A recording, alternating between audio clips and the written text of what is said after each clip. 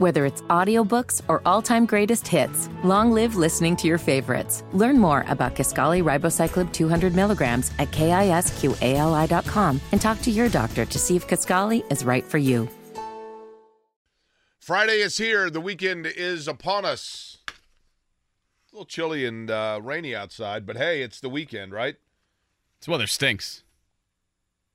I'm thinking about this, Marc Dykton. Marc Dykton in for Kevin Bowen, who is down in Cincinnati. Sam Fritz capably flying the ship for us this morning. As Marc goes from, is it condescending to say that you go from now the back seat to shotgun? No. Or driver's seat, whichever way you want to look at it? Some would say I'm in the driver's seat to the shotgun because I'm running the show. That's a good point. Good point. You go from being the chauffeur to one of the two passengers. Yeah. How's that? I'll take it. It would seem to reason for me that the Omaha AAA baseball team is hanging around Gainbridge Fieldhouse all day, right? Mm-hmm. Do you know why? Because the Thunder are in town. And there's a storm because they're the Storm Chasers. Storm Chasers. So they've got to check out the Thunder. So don't they have to basically be hanging around Gainbridge Fieldhouse? They're going to be busy today. Looks like it's going to rain all day. They'll be all over central Indiana. Well, they're just – I mean, but their problem is solved. Their riddle is solved. They're like, yeah, there's some thunder. It's right here. Yep. Found it. But at any rate, good morning to you on a Friday. A lot to talk about, including some interesting stuff, I think, going on with the pro days. And I'm the first to admit that I'm the world's biggest skeptic and cynic when it comes to these things. And I think some scouts are as well. It's kind of your job to be, if you're a scout, I think, to be a little bit hesitant on the pro days and what takes place aside from the actual game on Saturdays.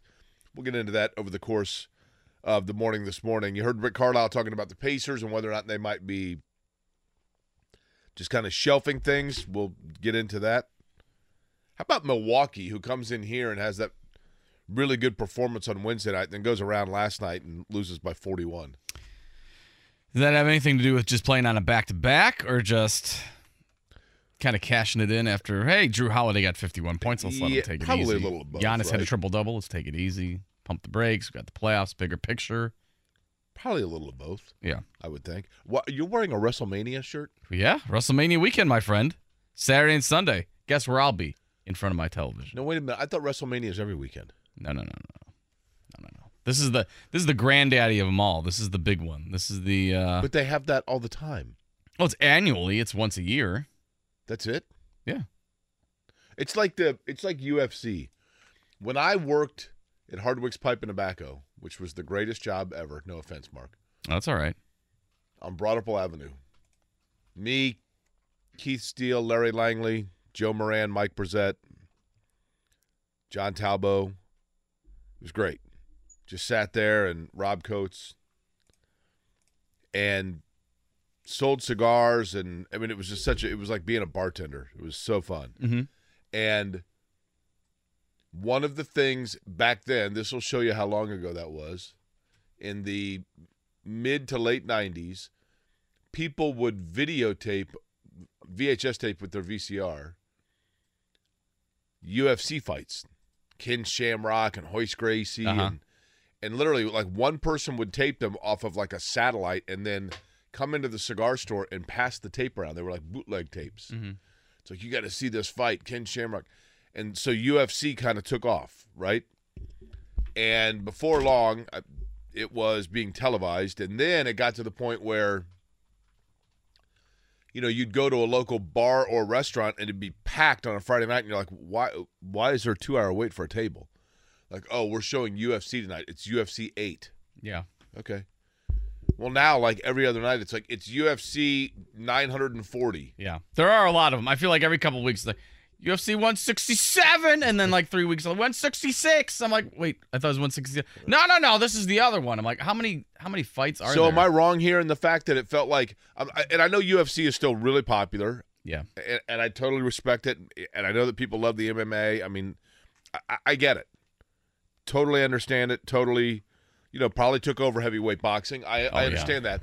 But it felt to me like it got to a point where, not necessarily going to say it jumped the shark, but where it just kind of oversaturated, and then the whole like intrigue of it started to dwindle a little bit. Am I wrong there? No, I think it had I think its peak was when Brock Lesnar was still going, and now he's been gone for a few years now, and yeah, it does seem like it's tailed off. Ronda Rousey's left and everything and all that stuff, so it's tailed off a little bit, I think, but I don't know if that's also necessarily because they're on like ESPN Plus and you have to pay extra now, so maybe the streaming services have hurt it a little bit. But yeah, I mean, there was a lot of UFC, but like if you go to a bar on a Friday or Saturday night, it's not overly packed. The thing that always threw me with UFC is that every fight always started so late. They're like, oh yeah, it starts at 10:30. I'm like, it starts at 10:30.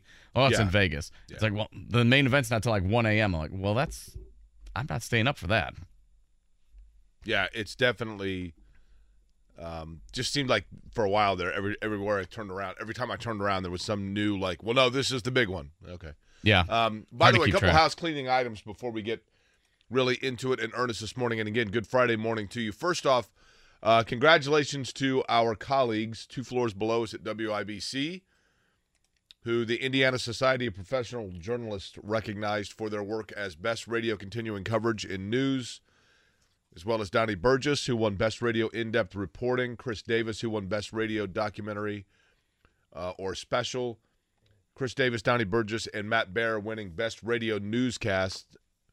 So the Indiana Society of Professional Journalists making it known that when there is news happening, the place you need to turn during a commercial break of this station is our friends, our colleagues, and our down at WIBC. How do we get one of those journalistic things? What story would we have to do that would get that going? The quarterback of the Colts retires unexpectedly. Oh man, I don't want to do that story again. Can we do something else? Indiana or Purdue is hiring a basketball coach. Okay. We'd really have to knock it out of the park. No, it would have to be like some. Usually, those things, it's after like some sort of a scandal. You know what I mean? Mm-hmm. I mean that. To be honest with you, not from a news standpoint, from a sports standpoint. Right. You know, the sports stories that get like in-depth coverage are always like some sort of a thing that no one else is covering. That sort of thing. Also, wanted to thank Jack Daniels last night. We had a great time for the finals of our Papa Shot competition. District Tap on the north side, great hosts. They put out a huge buffet spread, which was fantastic. And then we had the Papa Shot competition grand prize. We had the Final Four for there were 3 different nights of this where we had done it. Broad Apple Tavern also hosted us. Kevin was over at 56 in Georgetown, as he talked about with Jack Daniels. But one of the fun things about it, not only getting to try some of the different Jack Daniels beverages, but look for it in stores right now. They already now they've partnered with Coca-Cola, Jack and Coke, like one of the most famous, iconic, mixed drink brands, if you will, in the U.S. Now available in cans in Coke Zero as well. Going to be hitting the store soon. So you'll see Coke Zero and regular Coke already canned up with Jack Daniels, already mixed in, right there, ready to go. So be sure to look for those when you're out and about. But we had fun with that yesterday. And a lot of people, Marc, were wearing jerseys of their favorite baseball team, like the staff. Yeah. Opening day yesterday. It was. And your Cubs are off to a good start, right? Very good game for the Cubs. Marcus Stroman, 8 strikeouts. Cubs beat the Brewers 4-0. That was a good showing. Stroman getting the first pitch clock violation of the Major League Baseball season. Reds, like I said, the Pirates are probably excited they're playing the Reds. Reds are probably excited they played the Pirates. Pirates beat the Reds yesterday 5-4. White Sox won a very exciting one. I was kind of locked into that one last night. They beat the defending champion Houston Astros 3-2 on ESPN. That was a fun one. That was also on our airwaves as well. Now, Hunter Green yesterday. Yeah, what was going on there? Yeah, I'm just old, I guess, but I was in the car, and I turned it on to see what was going on, and they just pulled him in the 4th. And I thought, oh, gosh, it must be like 7-0. Well, it was 1-1 game. And I'm like, what? Now, I wasn't watching, so I don't know specifically if there was something off, but I'm like, is that where we are now in baseball? I mean, especially when you're the Reds and you don't have the highest of expectations and you have arguably your best player pitching on opening day, to give him only 4 innings, that seems a bit premature that you're pulling him. I get it that maybe you're worried about pitch count or whatever, and I think he ended up giving up. I think he was charged with 2 more runs after that, but still, He's your best pitcher going. Like, what are you doing? I don't understand. That one didn't make a lot of sense to me. But Reds fans, maybe if you were watching, let me know if there was something you saw that there was some issues or whatever. But yeah, it seemed a bit odd that they were pulling him that Marc, early. I feel like he had 8 strikeouts too, I believe. We created a monster here yesterday, and this happens sometimes. The baseball thing. Yeah, I don't always think stuff through, right? Well, there's a shock. By the way, Scotty Johnson says several awards won by WIBC for the coverage for the firing of Bob Knight. Exactly. Like, it's always like a kind of a scandal side of sports. So the Mike Bray farewell party, we probably missed our chance with that story. That's right. Dang it. So here's what we did yesterday for those that were not listening yesterday. And where were you? Because the Major League Baseball season got underway, I just, and again, sometimes I don't necessarily think things through. But I said on the air, I'm like, why don't we take the teams that their over-under is set by Vegas to be fewer than 80 games. So so all the teams expected at best to go under 500. We removed the Reds and the Cubs from that though. We took the Reds and Cubs out because those are our natural allegiances. So to give each of us a team to kind of root for, we each selected a team that we would keep an eye on and make note of and whatever else. And of those 3 teams, whichever one got the best record, had the most wins at the end of the year, 6-pack from the other 2, right? Yep. Kevin went with the Oakland A's, right? Correct. You went with Arizona. The Arizona Diamondbacks, yep. And I went with the cute fella, better known as the Baltimore Orioles. Yep. Now, once we did this, then J&V's like, hey, I'll take the Royals. Well, J&V is royalty of this station, right? I mean, we know that. Right. So, we know who the face of the station is. So when J&V wants in, you're like, okay, that's good for our branding, right? Yeah. Like we can, like I'll gladly, readily admit, like I'm piggytailing on that, right? Yeah. So J&V gets the Royals, right, in this game. Well, then yesterday I'm walking the hallway, and Eddie Garrison says, hey, I want in on this. Mm-hmm. I'm all about this. I want in. And I said, okay. So Eddie says, I'd like, and now I can't even remember what team Eddie went with. I think he sent a text message because he was asking me too. I was like, Jake made the game up. Ask him. I don't know. What was it? Let's see. He said he wanted the Rockies. Okay, so Eddie gets Colorado. Now, not long after that now, Jimmy Cook gets upset because he's got FOMO, fear of missing out. Right. So Jimmy Cook now's texting everybody. He wants in. I believe he wanted the Marlins. Correct. Right? He wanted the Marlins. Okay. So Jimmy Cook gets the Marlins. Now, first off, not only are we running out of teams, we're running out of coworkers. Right. Now, I guess because Sam's in here. We should probably ask him. Let's just assume Sam Fritz probably wants in. Sam, whether you know it or not, like it or not, whatever, you're a Pennsylvania guy, right? Well, born and raised in Indy, but I spent a considerable amount of time in Pennsylvania. Okay. Well, and I know you're from that part of Pennsylvania way out east, right? Aren't you closer to Philly? Yeah, Lancaster. Okay. Well, you're getting the Pirates. No say in that one. Mm-hmm. So Sam's got the Pirates. Arr. There you go. Great stadium, though. Do you know the Pirates' favorite letter of the alphabet? I want to say R. No, it's the C. Okay. And Jimmy had who? Who did we say? The Marlins? Jimmy had the Marlins. Okay. I want to let you guys know a sign of my maturity. I've now done this program with you guys, I believe, twice during National Talk Like a Pirate Day. Mm-hmm. You killed it? No, I've avoided. Oh, I don't know about that. I'm pretty sure I have the video and audio that says otherwise. Video? Oh, we stream on YouTube every day. Well, talking like a pirate has nothing to do with anything visual. You're just talking like a pirate. Oh, boy. Was I walking around with a parrot on my shoulder? You could be. I'm sure you will be at some point this evening. But, yeah, so we got, 7 people in this thing? So whoever wins is going to be needing to go to AA afterwards. That's a lot of 6-packs. See, now I feel like here's the thing. I don't need credit. I'm not a guy that needs credit for anything, right? When I come up with something that catches like wildfire, yesterday, I got literally in the mail, I got a Why Not Indiana t-shirt in the mail yesterday. right? Well, that's only 10 months late. No, but you know how, like, I was super, like, thrilled to get it, right? And it's a cool-looking shirt. But again, David Rose sent it to me, okay? So David Rose sends me a shirt, says, why not Indiana, whatever, and he's like, I just thought it'd be fun. His daughter-in-law prints T-shirts, so they made one. I don't need credit for the brilliance of why not Indiana, okay? I mean, this thing's going to take off like wildfire. I've got it trademarked. It's going to be a big thing. I don't need the credit for it. The PBR party, right? Yeah.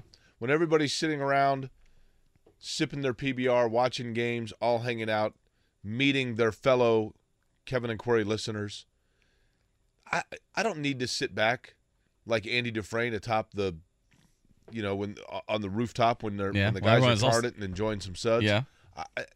That'd be you. That's it. I don't need the credit for it. It's a brilliant play. I don't. It's fine. I'm very comfortable in who I am. Right. I do love me some me.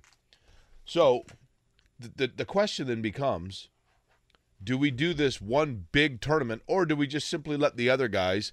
They've taken the idea, right, and let each show individually do it amongst themselves. So, in other words, are we competing? Here's my question for you, Marc Dykton, as the producer extraordinaire of this program. Yes. In your mind, would this be a competition between me, you, and Kevin? And we have just our own little deal? And then we let, like, JMV and James do theirs?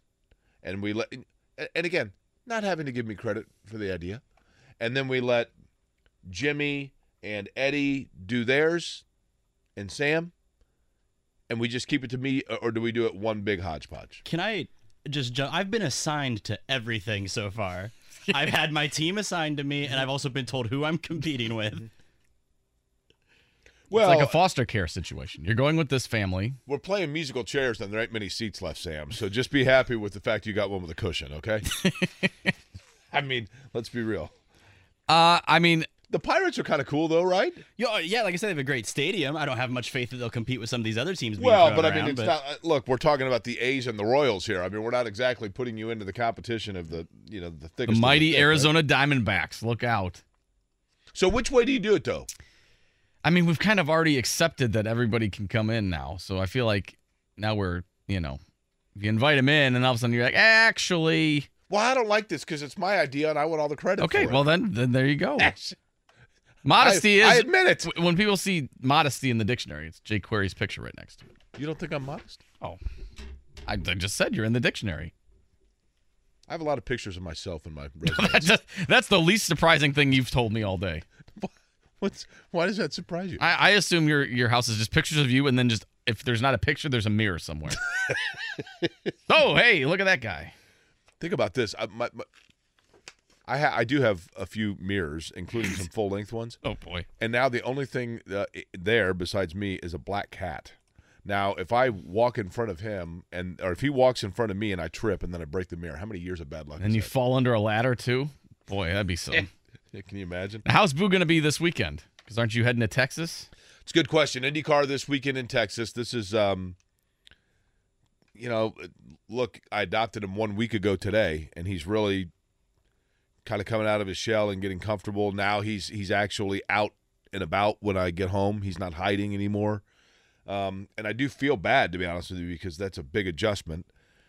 I have a couple of people that are going to stop by, so they claim. Sam Rumsa, who does IndyCar stuff with us, is going to stop by my place. Shannon's going to stop by. And now I feel bad for Boo because that means he's going to have to watch 2 hours of The Real Housewives of whatever county on Bravo. Well, you just tell Sam he can't watch The Real Housewives. What's that? You just tell Sam he can't. Shannon. I know. I got you. Sam probably as well. I don't know. Well, I just wanted to make a note here that I was not asked to check on Boo. I'm just making a note of that real quick. Well, you've got plenty going on. That's okay. But I'm going to be at Buc-ee's. Would you like anything from the Buc-ee's in Texas? Well, I mean, I was just at 4 of them a week ago. No, I'm fine. I would like you to find this rattlesnake jerky that you keep talking about, because I went to 4 separate Buc-ee's and I asked, "Do you have the rattlesnake jerky?" And they looked at me as if I was wearing no pants. Now, excuse me? they looked at me as if I was wearing no pants. Well, why weren't you? It was hot. Now that I think about it, I think, and I apologize that at times my travel, I get it confused, okay? But I think what I was thinking of was this. You've been to Wisconsin, right? Yes. My two brothers live there. Okay. You know the Mars Cheese Castle? Uh-huh. Of course. So the Mars Cheese Castle is nothing more than a tourist trap of grocery stores. But it's an exotic food grocery store that, I mean, they've got cool stuff for sure. But it's a higher-end grocer that specializes in hard-to-find or unique foods. And then, of course, cheeses from all over the state of Wisconsin. And the Mars Cheese Castle is the place, I think, where I bought the rattlesnake jerky. It was horrible. Oh. Well, I'm glad you were pushing that on me. Hey, you should try this rattlesnake jerky. It's really good. You should go get it. You should go find it. And I kept saying I can't find it. Oh, you got to look harder. Well, now, apparently I wasn't even in the right state or store because you said Buc-ee's. Again, once I got to thinking about it, apparently. I'm like, wait a minute. Because they have like a wall of jerky, just like Buc-ee's does. Uh-huh. So I think that's where I got it confused. Now, the rattlesnake jerky is so bad that if you watch Naked and Afraid, which is a very underrated show, on Naked and Afraid, oftentimes the people will, like snakes are one of the better protein sources, and these people haven't eaten in like 9 days, and they get the snake and they're like super excited, and then they dehydrate it and they put it over fire, and so now they're going to eat it, and you can tell they take like 2 bites of it and they're like, yeah, I don't know that I would buy this at the Mars Cheese Castle, and I haven't eaten in 9 days. I see what you mean. It's a little salty as well. Yeah, I've had fried rattlesnake. I don't know if that was legit or not, but that was in Arizona back in the day. Tasted good, but I don't know if you have the Diamondbacks. I know. And you're eating Arizona snakes? Yep. Yeah, you're a cannibal. I know. Well, cannibal. I don't know if that's a proper terminology.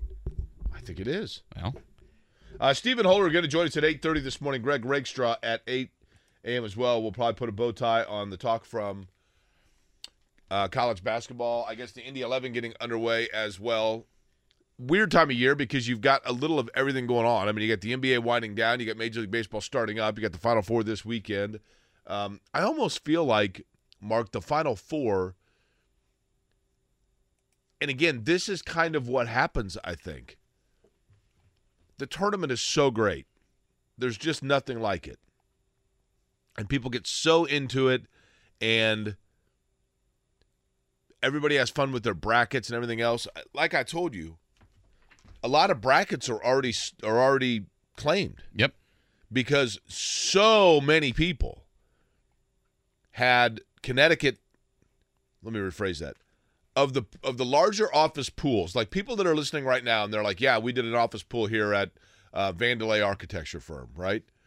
And they're like, there are 3 people that are still alive in the pool because 3 of them had Connecticut in the Final Four. There might be an occasional person that had Miami in the Final Four, but I think you'd be hard-pressed to find a pool where somebody had San Diego State or Florida Atlantic. Right. Okay? No, I'm in a pool with Kyle Wells, who used to work here. He runs it. He's got a group of 31 of us in there.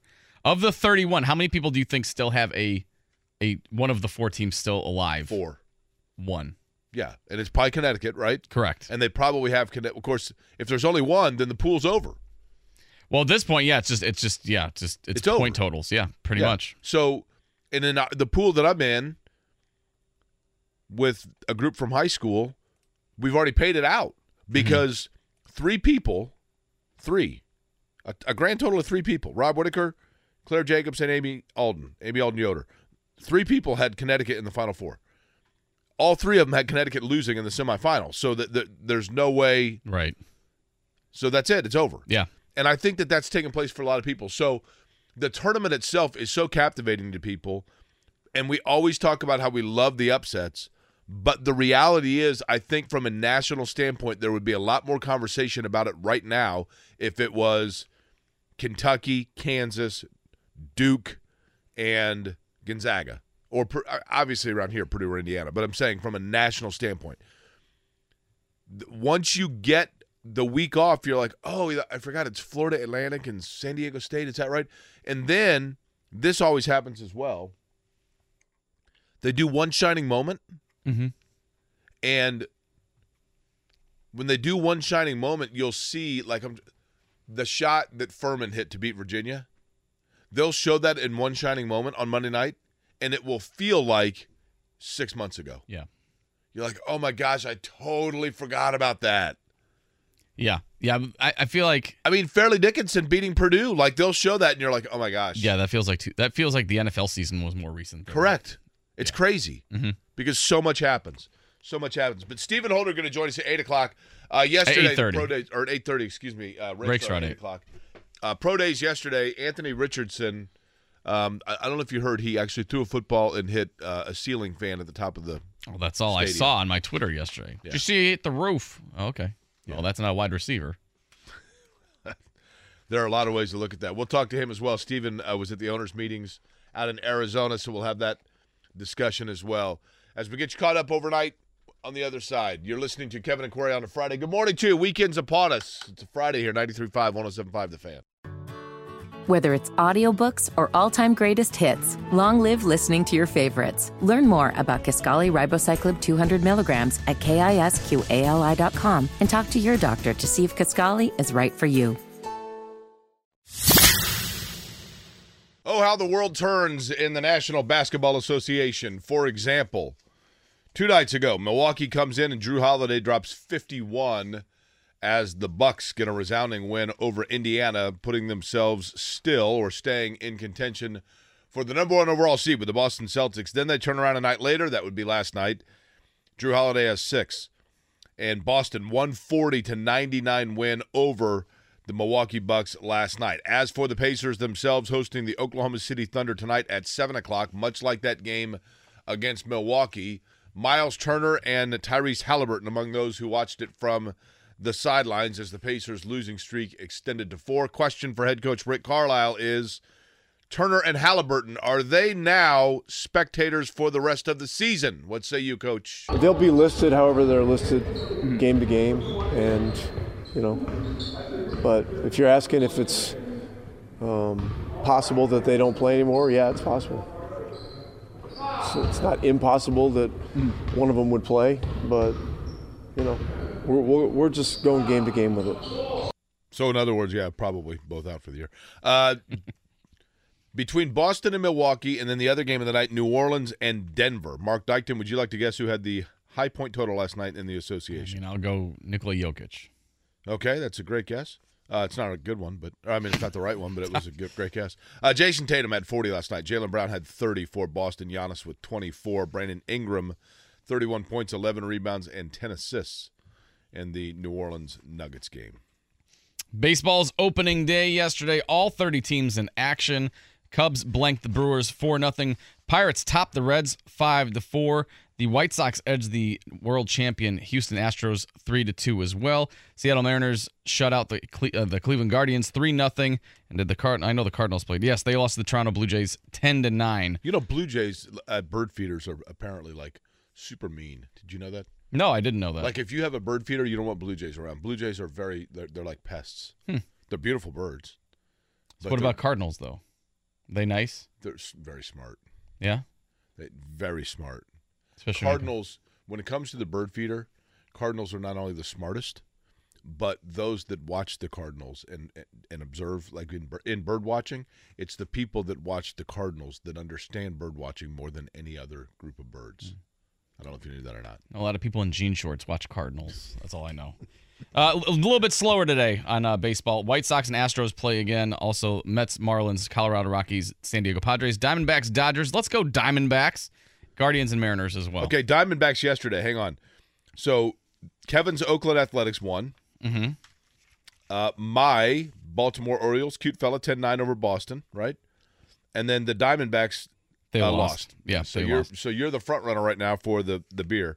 JMV, I can't figure out if JMV is part of our group or we're going to shuttle him to the other group of cast-offs that are playing in our game.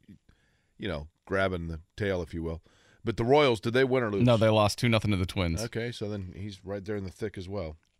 Also tonight, we'll see if it gets played. Actually, you wouldn't be the front runner because you want to go best record, not worst record. Right, exactly. That's what I thought you meant. We'll see if it gets played tonight. The Indianapolis Indians open their season. They take on the Omaha Storm Chasers. First pitch scheduled for 7:05, but Mother Nature looks like it's going to be pretty interesting. Well, of course, the Storm Chasers are here. I know. I mean, there's The a Thunder reason they're in town. The Storm Chasers. Yeah. This is premeditated. Perfect time for me to be grabbing a flight later, right? Yeah, I perfect. mean, like, we're not no gonna be delays delayed. for you, sir. College basketball Final Four is set. It all gets underway tomorrow night, 6:09 p.m. on CBS. Game number 1, Dusty May's Florida Atlantic taking on the team that nobody in the Final Four has ever talked about, San Diego State. And then after that, it is, I like how they listed it, 8:40. And the most optimistic thing of all time, 8:49 p.m. actually, Miami and Connecticut is game number 2 in the Final Four. Marc Dykton, if you had to call it right now, national championship game will be who versus who? FAU, Miami. Think Miami, huh? Mm-hmm. Nice. Yep. I go that way. A Florida special. Okay. What about you? I'll go San Diego State, Miami. Okay. Connecticut's playing so well. They are undoubtedly the favorite. But I just, for whatever reason, it just seems to me like a lot of times teams that just get white hot to get to the Final Four, then all of a sudden something happens where the brakes are applied. Mm-hmm. Women's Final Four tonight, by the way, as well. LSU takes on Virginia Tech at 7 o'clock. And then Caitlin Clark and Iowa take on South Carolina at 9. Okay, now who's going to be? Give me Crazy Kim Mulkey and LSU against Caitlin Clark and Iowa. Okay, I'll go LSU and South Carolina. Okay. LSU and South Carolina. Mark it down. When we come back, speaking of Florida, there were some interesting things that happened yesterday in the state of Florida. And did the Colts take notice? And also, there's some criticism of Jim Irsay that I think is fair, but maybe a little bit misdirected. We'll answer that. And then Greg Rakestraw joins us at 8 o'clock as well. It's Kevin and Query on a Friday, 93.5, 107.5 The Fan. Whether it's audiobooks or all-time greatest hits, long live listening to your favorites. Learn more about Kisqali Ribociclib 200 milligrams at KISQALI.com and talk to your doctor to see if Kisqali is right for you. 17 minutes before the hour of 8 o'clock on a Friday. Jake Query here, Marc Dykton as well, Sam Fritz on the big board. Marc, where do you stand on pro days in terms of the amount of stock you put in them? Not much, because I feel like the pro days are kind of designed for you to be successful. So when they go haywire, like apparently they did with Jalen Carter, they usually raises some eyebrows, because you're like, well, you should be succeeding in this. You've got your teammates that you're playing against, and it's kind of designed for you to look good in front of scouts. So not too much, I don't think. What about you? I tend to think the same. You know, there have been stories, I guess, where I get cautiously optimistic, or you could say cynical, whichever way you want to look at it. But where I get pause is this, and that is that we have seen players that have elevated themselves. I think it's more often that a player's profile elevates because of a pro day than a player's profile drops, like you're talking about with Carter. But those that I've heard of, that when you hear the legendary stories of where they sold scouts and personnel on what they did with the raw skill set at the pro day, more often than not, it's players that then you hear about those stories because they are told to cement or validate that player having been drafted because their career didn't pan out. But you should have seen what they did in the private workouts. Yeah. And I've heard, Jamarcus Russell comes to mind. I mean, Jamarcus Russell was a guy that when he was, he was one of those kind of Johnny-come-latelys in college, if I recall correctly, where it wasn't like he was a household name. C.J. Stroud and Bryce Young both are guys that we've known about for a while, and they've been on the radar for a while, right? Mm-hmm. Yep. When all of a sudden you get the guy that's like, man, this guy's skyrocketing up the board because he put on a show. A lot Heath Schuler, guys like that, then they get drafted, and it's like, well, what happened? Then this guy can't play dead. Well, but you should have seen his workouts. Okay. what did he do on Saturdays? What did he do on tape? Right. What did he do in games? That's what I was going to go to. If a guy doesn't look good at Pro Day, well, are you going to go off of that, or are you going to go what he did during the season when the games counted for something? So that's where I always kind of discount Pro Days a little bit. But apparently Anthony Richardson had a really impressive Pro Day, right? Yeah. Made all the throws, finished his workout with a 72-yard throw that hit where it needed to hit, and then did a backflip. And then said, that's the last time I'm doing a backflip. He's younger. That's the other thing is he's, what is he, 20? Something like that, yeah. I mean, almost 4 years, I think, younger than Will Levis, 3.5. Does that come into play? I am more just scouts. This is maybe different. But I think one of the areas where things have changed so much in terms of the NFL draft are twofold. Number one, there is so much more coverage of it. And I get it. I mean, people love it. The NFL is the 800-pound gorilla. I totally understand all of it. But I think that the ubiquitous nature and coverage of the draft almost year-round has escalated the amount of overzealous and therefore not totally accurate prognostication of the participants. And I think there are a lot of people that are like, everyone wants to show that they have the extra little bit in their eye about a player, and as a result of that, I think there is sometimes some over-analysis that people are trying too hard. Oh, I think there absolutely is, because people have to fill TV time and radio time and all that stuff. So you go off of, well, this, the college football season's been over for 3 months, but now let's break down the tape and I've got a dark horse here on my mock draft. Who wants to see it? I've got Hendon Hooker going 3rd overall and all that stuff. So I think, again, it is over-analysis because people are trying to fill time, and you're trying to just kind of, wade through the muck until you get to the NFL draft. So there's always over-analysis, or all of a sudden, this guy's dropping off of boards. Right. Well, how'd that happen? Let me read you the latest reports, okay, just for example, about Anthony Richardson. Richardson lit up the NFL Combine and tested as the most athletic quarterback ever. Okay. He's still a raw prospect, needs to develop more as a passer, but his arm strength and upside are there. New Colts head coach Shane Steichen was with Justin Herbert during his rookie year with the Chargers and helped to develop Jalen Hurts during his last 2 in Philadelphia into a borderline MVP candidate. There isn't any better head coach fit for Richardson than Shane Steichen. The question is whether he'll be ready to play right away and how patient Jim Irsay and the Colts are willing to be. Let me read that last statement for you. The question is whether he'll be ready to play right away and how patient Jim Irsay and the Colts are willing to be. I'm going to read one more time. How patient Jim Irsay and the Colts are willing to be. Jim Irsay's been patient for 4 years now. Yeah, I would say he's got patience to go with.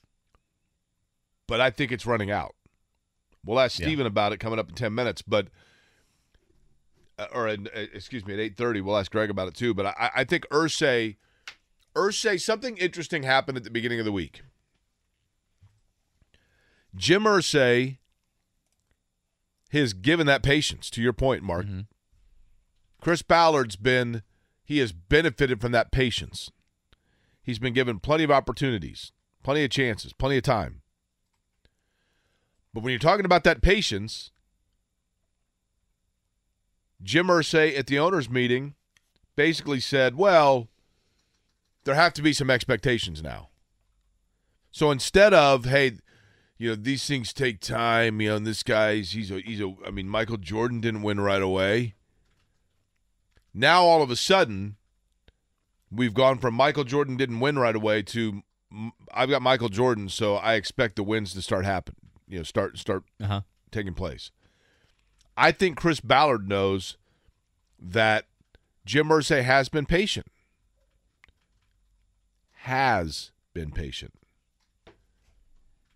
But I think the clock ticks as soon as you draft a quarterback, and that patience shifts to now. And so I think that Chris Ballard has to have reservation about a quarterback that may not get him results right away. A week ago, I would have told you that I thought Chris Ballard would have loved that because that buys him even more time. But I think subliminally, Jim Irsay has sent the message, Marc, to Chris Ballard, which was, I gave you all the time you needed and all the benefit of the doubt to stave the process of the immediacy of going out and getting a franchise quarterback in the draft. But I gave you a lot of goodwill. It's up. Mm-hmm. The time's now, and I'm not going with projects. Who are you going to get me? And Richardson, I think that, to me, is the double-edged sword for the Colts because I think they're very interested and intrigued by Richardson. But at the same time, the guy that's interested and intrigued by him and loves the physical traits of him may know that he is absolutely putting all of his eggs in a basket that may not work out for him. Well, I think they're also the other problem is you've kind of given yourself a project to work with because I feel like one way or the other, sitting at 4, you're going to have either Anthony Richardson or Will Levis. And I think most people that have watched tape on them have said, yeah, these two have potential, but they're projects. They're not C.J. Stroud. They're not Bryce Young. And I don't think C.J. Stroud or Bryce Young are going to be available for the Colts at 4, which means that you're dealing with a project no matter which way you go. And if you don't go with any of them and you go to Hendon Hooker or somebody like that, again, another project or another wait and see. So I think the Colts are almost back against the wall when it comes to projects because they're going to probably have to take one whether they want to or not. Then they've been comfortable staying at 4 up until now. Chris Ballard just kind of said, well, we like all the guys or whatever. Well, not all the guys are going to pan out. I think that'd be pretty rare if all 4 of them, all top 4 quarterbacks hit. So you got to be looking at, well, are we going to take Anthony Richardson, who has shown a lot of flashes in pro days and at the combine? Are we going to take Will Levis, who's got a cannon for an arm, but people are questioning his, mental toughness upstairs and everything like that? It's going to be interesting because if he's putting his stamp of approval on one of these guys, apparently Jim Irsay is going to be expecting those guys to be the next Andrew Luck or Peyton Manning, and I don't know if that's good expectations to have for a young rookie quarterback, especially one that's considered to be a project. Now, the other side of it, and I'd mentioned this, yesterday, I actually think this is pretty cool. Jim Irsay had been kind of touting the fact, kind of teasing this story, if you will. Irsay on Thursday, it was announced the Miami Seaquarium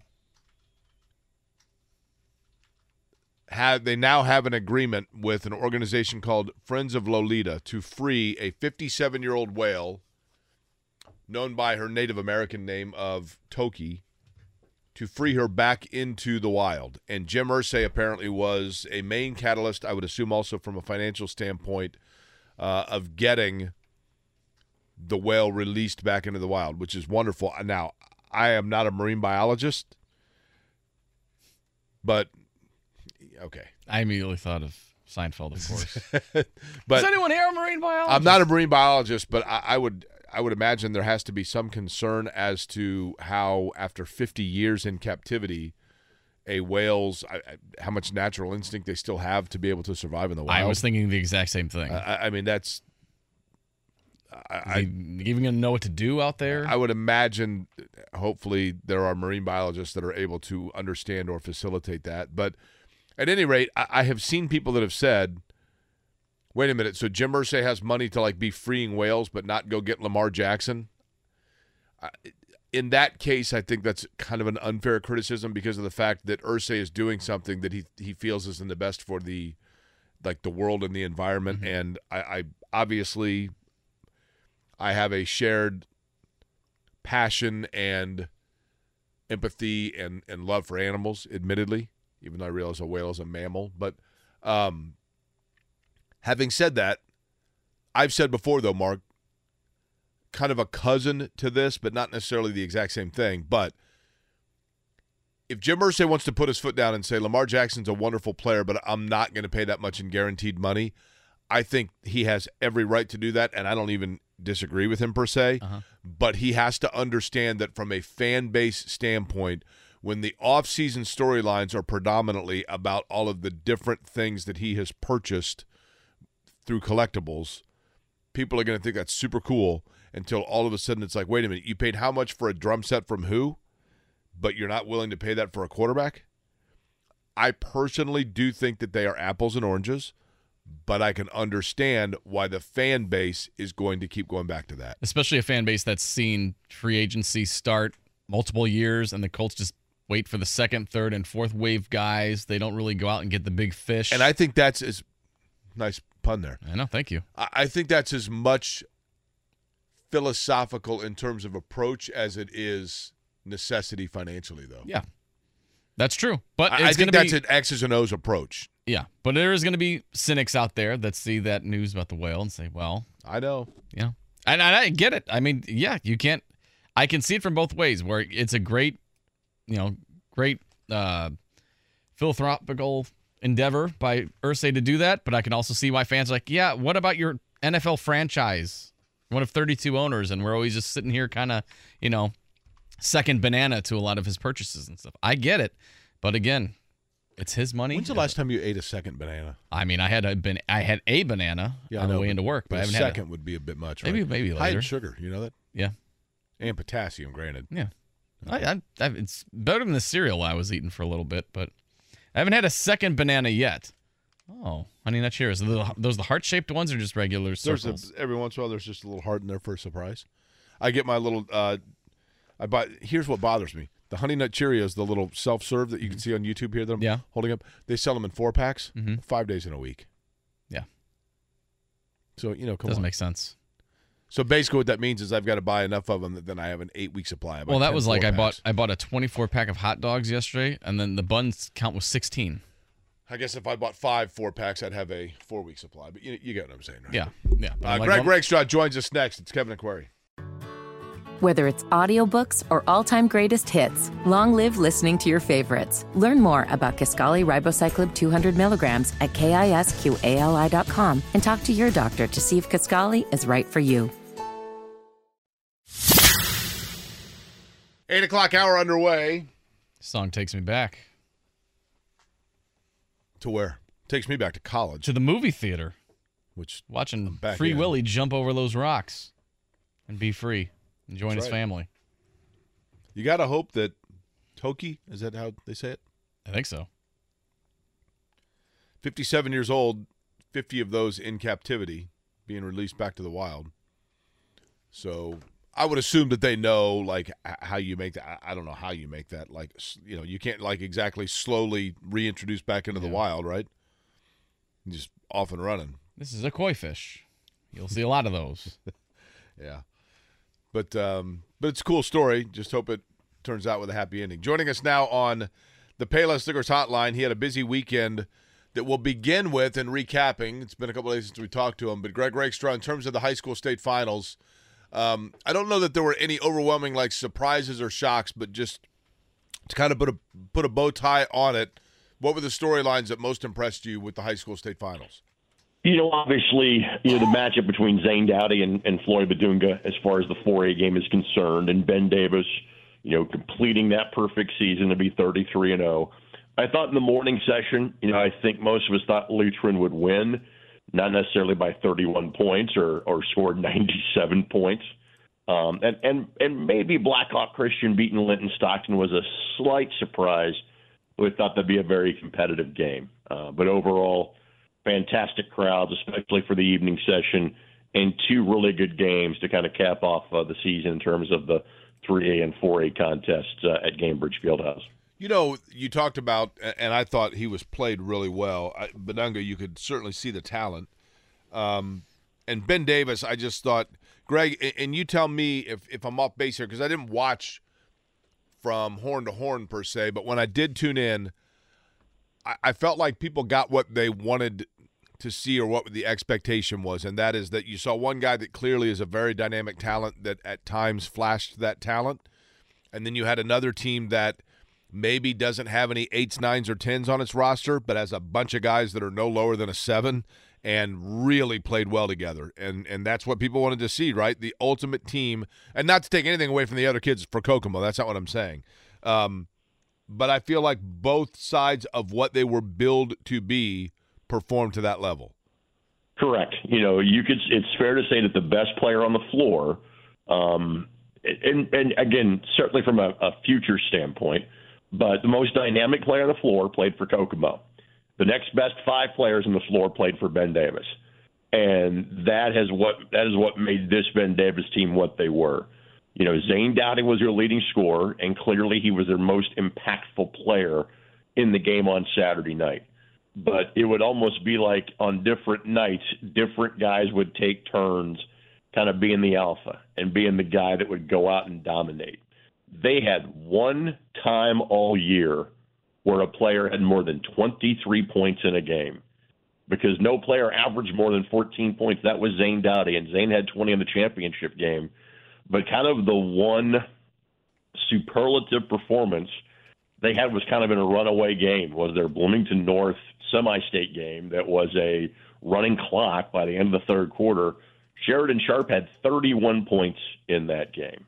I can think of, what Mark Zachary did in the Marion County Final or the Hall of Fame Classic, but it was the team every step of the way for that Ben Davis bunch.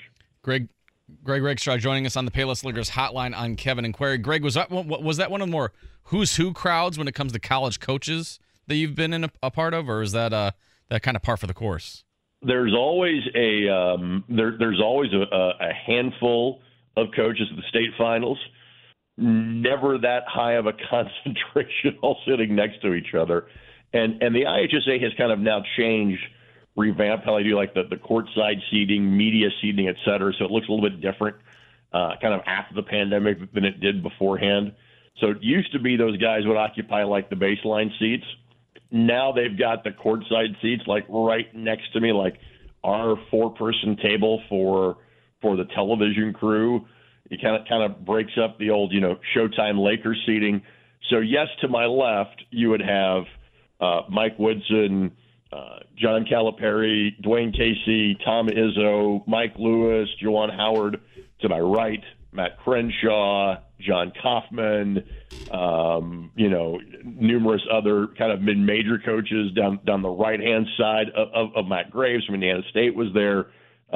It was the biggest who's who in my 20 years of covering the state finals that I can remember. Greg, as I was looking at it, Zane Dowdy had originally committed to Valparaiso. They had a coaching change. He exercised his option to reopen his recruiting, and so far the schools that I've seen, the ilks of IUPUI, Southern Illinois, Ball State has recently offered him, Eastern Kentucky, so schools of that range. And I'm watching him, and I'm thinking to myself, and Greg, I want you to tell me if you agree with this because you would have watched these guys play. But I'm watching Zane Dowdy, and I'm like, this feels like the kind of guy that absolutely is going to be one of those stories 4 years from now in March on a Ball State or an Eastern Kentucky or whatever that is playing for like a 10 or 11 seeded mid-major that is 28-5, and they're saying, yeah, it's a really experienced and smart ball club, and here's a guy that, went head-to-head against Flory Badunga back when he was in high school, and he's going to be a Matt Howard-type player that is going to just be a solid, really darn good anchor for a program somewhere. Very much so. To Zane's credit, and it's almost say the same thing about Flory Badunga. He knows what he is and doesn't try to do what he's not. So as of right now, he's not a pick and pop guy. I'm not sure I saw Zane take a shot from more than 10 feet away in the, double-digit number of times that I watched Ben Davis play this year.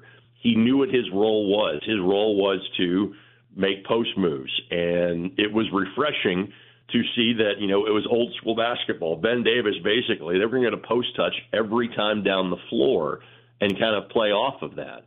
He had shooters around him. His job was to make a move, jump hook, step back, but then go get the ball. He and Sean Arnold were so good at extending possessions for that Ben Davis team. And be a shot blocker as well. So he's a kid that knows his role. Again, is he a Big Ten level player? Probably not. But do I think that maybe he can even play at an even higher level than some of the offers that he has had at this point? I would agree with that. Although I'm not going to lie, I'd love to be calling his games at IUPUI next year if that's the decision that he would make. But wherever he goes, I wish him nothing but the best because he's been really fun to watch these last couple of years. Well, switching over to the college hardwood rake, let's get your Final Four predictions. Florida Atlantic against San Diego State and Miami UConn. Who do you have playing in the national championship game? I would say probably UConn and San Diego State, but I'm not going to lie. I'd be rooting for Miami and Florida Atlantic. I want to see the guys that have local ties do well. Much as I saw, Zane Dowdy play a truckload this year, the same would have been said for Nigel Pack, his junior and especially his senior years. And I always thought that he was very much an undervalued commodity coming out of high school. So I'm so happy for the success he has had at Miami and want to see him do well. For Florida Atlantic, John L. Davis was a kid that, even though he was the same class as Nigel Pack, class of 2020, John L's Q rating was damaged so much by the COVID pandemic. I really thought that Gary 21st Century would have won the 1A championship, and more people would have known about him had they been able to finish the tournament. More people would have known about him had they been able to play the Indiana-Kentucky All-Star Series that year. He's clearly an All-Star. So he's a kid out of Gary that not many people outside of Gary, knew about or had seen play, and so I'm happy for him that he's getting this stage. Obviously, Dusty May, being a Southern Indiana guy, you're cheering for him and rooting for him. And you've got, this is the only matchup I can think of in the Final Four that is anywhere close to this is Butler and VCU playing in 2011. Now, hopefully, we get a better championship game than we got in 2011. But knowing that you've either got a Mountain West school or a Conference USA on their way to the American Athletic Conference school, I think that's the future destination for Florida Atlantic. That one of those two is playing for a national championship, I think, is really super cool. So, again, if you ask me in my heart of hearts, I'd probably say UConn and San Diego State.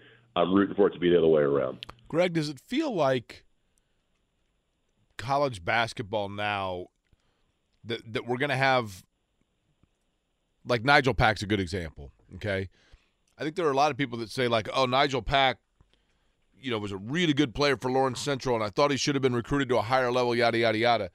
And maybe his recruiting was stunted a little bit. I don't know this, but I don't know what he did on the AAU circuits. But that does it feel to you, because it does to me, like recruiting has now become almost more of a summer evaluation period than when a guy is playing with the school name on his jersey, which – old guy yelling at clouds here, I prefer it to see what a guy's like when he's playing with his high school classmates and representing his school than representing his latest AAU travel team.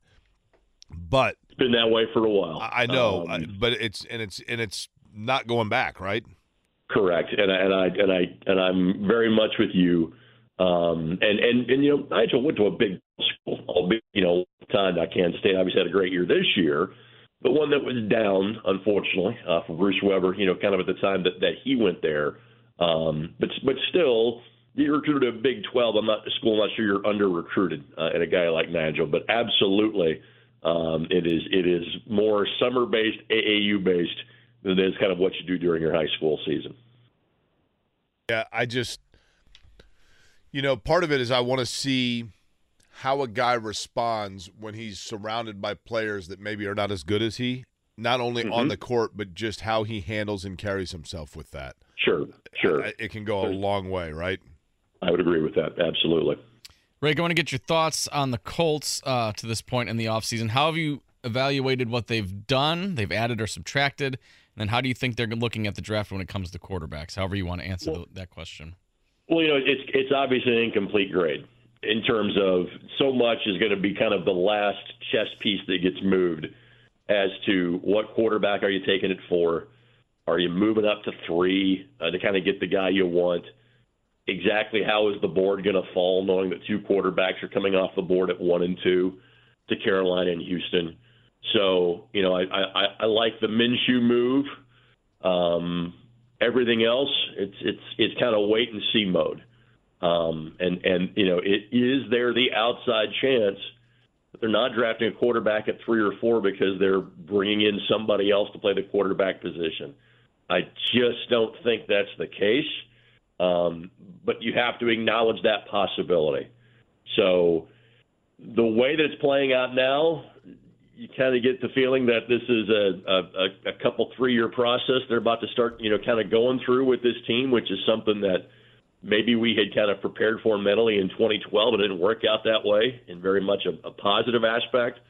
But if we're handing out grades, they'd get an I right now, because there's no way you can put the pieces together without knowing whom the quarterback is going to be, and we'll have that answer about 4 weeks from now. Did you ever get a W when you were in college, Greg? A withdrawal? I kind of needed to either keep a scholarship or stay on an athletic team. There were a couple of W's in my academic record, absolutely. Yeah. What about I? Did you ever get an incomplete? I did not get an incomplete because I got those W's instead. And I'm going to guess that means no F's, right? No F's. I think the floor for me was a C-. So let's just say that my academic record in college that I had figured out by the time I was a sophomore or junior, hey, that like near 4.0 that I had in high school that got me to college, I'm a radio and TV major. As long as I can keep my academic scholarship, a 3.4 is perfectly fine from my college days. Yeah, I can certainly relate. The withdrawal I had an entire semester of withdrawals because I got mono. That's a decent excuse, though, right? Legitimate excuse, yes. It was brutal, man. It was great weight loss program, but I slept like 22 hours a day. It was I was like a cat. It was unbelievable. If it's a weight loss program, you have my attention. By the way, speaking of cats, how's Boo doing? Boo is good, thank you. Boo, actually, last night we had a breakthrough, Greg. I adopted Boo 1 week ago, yesterday, and last night, the first night that he learned how to get up into the bed 2 days ago, which wasn't bad except for that about every 30 minutes he was doing a wellness check. Last night, to my recollection, either I'm a really heavy sleeper now or he learned the lesson and he just simply slept in a little bed that's off for him on the side and didn't bother me. So that's good. Nice. He's loving it. Now, this weekend I go to Texas, so we're going to find out. I may well come home to him holding a lighter and smoldering behind him. I don't know. You know what I mean? We're gonna find out how he does on his own for the weekend. But thank you for asking. With the Colts, and I'm going to ask Steven this as well. Greg Rakestraw is our guest. He's on the Payless Liquors hotline. We talked about this with Zach Kiefer this week. I think it's an interesting storyline to keep an eye on. Do you get the sense, Greg, that Jim Irsay is starting to drop the subtle hints that the clock is now? And by that I mean, I think he does believe in Chris Ballard a great deal, but I think he's been very patient with Chris Ballard, and I think that it's important for Jim Irsay that the fans understand that patience is not going to be forever. To a certain degree, yes, but I think you also have to acknowledge kind of where you are and the moves that you have kind of made. And I realize there is a lot shorter of a runway for a first-round draft pick at quarterback than there used to be. And let's face it, you have to go back to Jeff George before you really had that incubation period that never really clicked. You saw flashes in year number one. By year number two, Peyton Manning won 13 games. In year number one of Andrew Luck, you won 11 games and you were a playoff team. And so there isn't that recent track record in terms of, okay, new quarterback, it's going to take a little while. But kind of look at the way everything else is kind of, stacked up for the Colts. Again, the expectations are not through the roof, whoever the quarterback is going to be. Now, again, let me cite the last time, and not just the numbers, but I vividly remember being at training camp in Anderson in August of 2012, and Jim has one or two kind of preseason impromptu press conferences from the golf cart, on the sidelines. And in 2012, when asked about his expectations, he goes, I think by the end of the season we can be competing for a wild card spot. And people, were laughing out loud. And he's like, no, I'm serious. Well, turns out he was right. That was an 11-win football team. And we all thought it was going to be about a 5-win football team. So if Jim has different expectations than Chris, maybe that shouldn't be surprising. We have the history that can tell us something like that. Again, I want to see whom they draft before I then say, hey, I think this is more of rebuild mode. But that's the general feeling that I get right now. Now, could Jim want it to be that way? I'm sure he doesn't. But I just kind of think that's how the pieces are put together at this point. Greg Rakestraw joining us for a couple more minutes on Kevin Inquiry this morning. Greg, we got you on. We'd be remiss if we didn't mention the Indy 11, who have their home opener on Saturday against the Las Vegas Lights. What can you tell us about the Indy 11? They've had 2 matches so far, but heading into their home opener on Saturday. A couple of really good results because they pulled 4 points out of 6 against playoff teams from last year in terms of a draw against Tampa Bay 3 weeks ago and getting a 1-0 win in miserable conditions in Detroit that seemingly are going to be replicated tomorrow from a wind standpoint. There was wind, rain, some snow mixed in last week.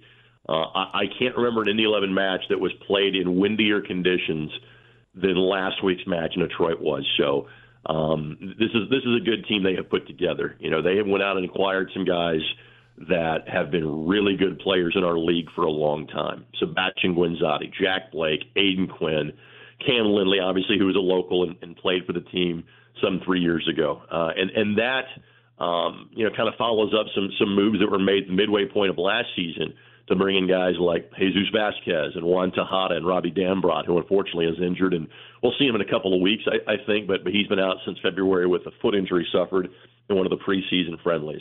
But, this should be a playoff team. We'll see, and I think it's possible that they can compete for one of the top spots in the Eastern Conference this year. And right now they're 3 points back so early with a game or two in hand. They've only played twice. But the results have been really good. To put it in perspective, it took the Indy 11 5 matches to have 5 points on the board. They've got 4 points on the board through 2 and have yet to play a home game. And they are home largely the entirety of April, with the exception of one road trip out to Orange County coming up in a couple of weeks. So it's going to be a fun team to watch. I think it's going to be a really good team. And so far, so good from a results standpoint now, through the embryonic stages of the season. The Las Vegas Lights have to play only night games, right? Well, since it's 1,000 degrees out there, usually during the summer, that's probably better for everybody involved. But, yes, I get the reference you're making. Yeah. It's like the opposite of the old Cubs, Marc, back in here. That's right. That's correct. Greg, appreciate it. Do you have, other than the Indy 11, do you actually get time to catch your breath here over the course of the weekend? I have the rest of the weekend off. I've got to finish, Soccer Saturday. As the liner says, if this is your football, this is your show. That's tomorrow morning at 9 a.m. But from a play-by-play standpoint, I was actually set to do a Butler baseball game on Sunday afternoon, and that got moved to accommodate weather. So off today, off Sunday. Welcome to the rare bit of downtime that pretty much ends for me next week, as baseball and softball start to get more ramped up from a high school and small college standpoint. But, yes, a very relaxing weekend for yours truly. All right, well, enjoy it, Greg. We appreciate the time as always. Have a good weekend. See you, bud. All right, Greg Rakestraw on the Payless Liquors hotline. One interesting note, Marc, about the Las Vegas Lights. Yeah. The Las Vegas Lights in the same soccer league as the Indy 11.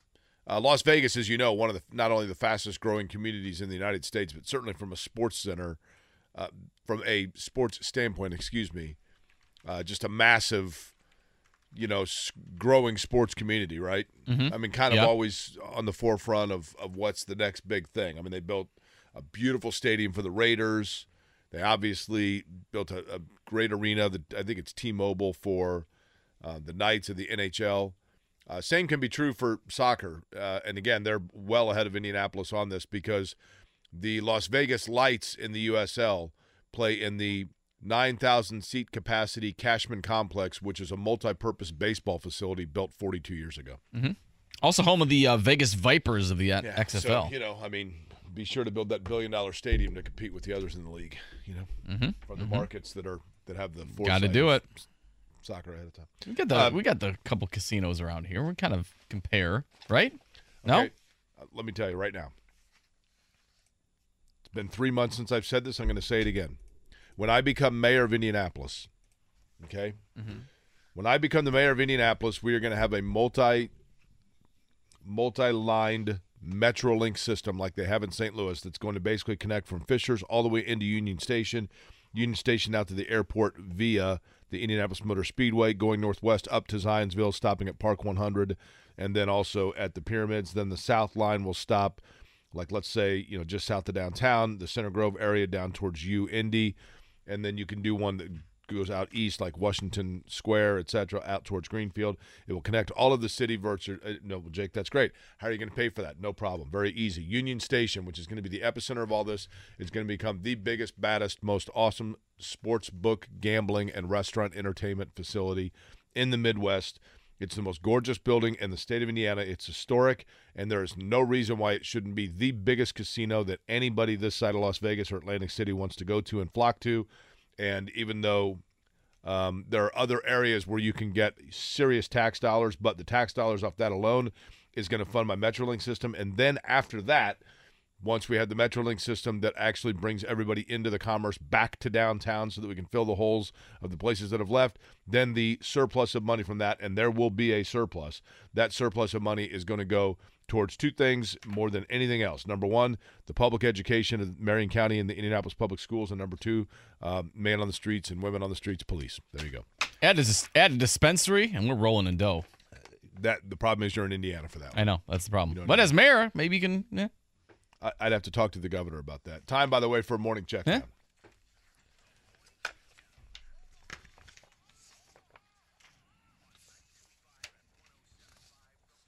Major League Baseball yesterday, it was the Cubs over the Brewers 4-0. Reds on the short end against the Pittsburgh Pirates 5-4. Elsewhere, teams of note, the White Sox a 3-2 winner over Houston to start out the season. It was the Mariners blanking the Guardians 3-0. Cute fella of the Baltimore Orioles 10-9 winners. It was the Rays over the Tigers 4-0. Twins over the Royals 2-0. You know, every team in Major League Baseball is actually in the Midwest. Oakland over the Angels 2-1. In interleague play, Rangers over the Phillies 11-7. Rangers tomorrow night at home. Mm-hmm. I'd have to go straight from qualifying, get in the car, and I'll probably miss the first 4 innings. Should I take in the Rangers game? It's fun stadium. Yeah, it's a new stadium. I know. I did it last year. I went to the old one, and I could see the new one being built next door. Yanks over the Giants 5-0, and it was the Blue Jays over the best fans, not only in baseball, but now the best fans in sports, the St. Louis Cardinals. You probably get some pretty cheap Rangers tickets, I'm imagining. You think so? Oh, yeah. I went like day of, and it was like $6. Granted, this was a couple years ago, but I think you could find some. Last night in the NBA, Boston over Milwaukee, 140-99, a 41-point win on the heels of their win where Drew Holiday had 51 against the Pacers on Wednesday. Holiday just 6 last night. Giannis had 24, but Tatum and Brown combining for 70 for Boston in that battle to secure the number 1 seed in the East. Only other game in the association, the Pelicans and Nuggets, 107-88. New Orleans wins that, but Pacers in action tonight, Mark. Yep, that's right. They take on the Thunder. Tip-off is at 7 o'clock. Pre-game gets started on these airwaves at 6:30, so be sure you're locked in on that. Pacers trying to snap a 4-game losing streak. What? What's the best song? Thunderstruck by AC/DC is the first one that comes to mind. Yeah. What about Thunder by your Imagine Dragons? No. Not even close. Doesn't the Garth Brooks fella, doesn't he have a Thunder song? I wouldn't know. I'm not a country guy. Thunder Rolls, Sam? Doesn't ring a bell to me. I can't be wrong here, right? I mean, you could be wrong. I couldn't tell you. I don't like Garth Brooks, but wasn't that like a massive hit? The Thunder Rolls by Garth Brooks. Yeah, that's a title that exists. Okay. Got a Thunder by Kiss. Did that sell? Like 2 million? Riders of the Storm by The Doors. No, that's not bad. That's a good one. According to Wikipedia, number 1 on the U.S. Hot Country Songs in 1991. So, 10 million maybe, possible. Yeah, I think it was like one of his. That and I Got Friends in Low Places are like his 2 signature songs. Am I right? What about what was his like his alternative artist name? Remember, he was like somebody else. He had like bangs. You remember that? Garth Brooks did. I remember he's on Oprah or something. My name is Chris something. I was like, no, you're not. You're Garth Brooks. 1987 U2 Joshua Tree Tour. U2 came out here. Los Lobos was supposed to open for them. Los Lobos had a travel issue. They said that Los Lobos wouldn't be there, so some 3-piece band came out in straw hats and fiddles and guitars and basically got booed off the stage, and it turned out it was U2. Chris Gaines. That's who it was. Okay. Garth Brooks' alter ego. Chris Gaines. That's Chris Losses, according to the fans. The Billboard charts. That's right. Yeah. Steven Holder joins us next, mercifully. It's Kevin Aquari. Whether it's audiobooks or all-time greatest hits, long live listening to your favorites. Learn more about Kisqali Ribociclib 200 milligrams at KISQALI.com and talk to your doctor to see if Kisqali is right for you.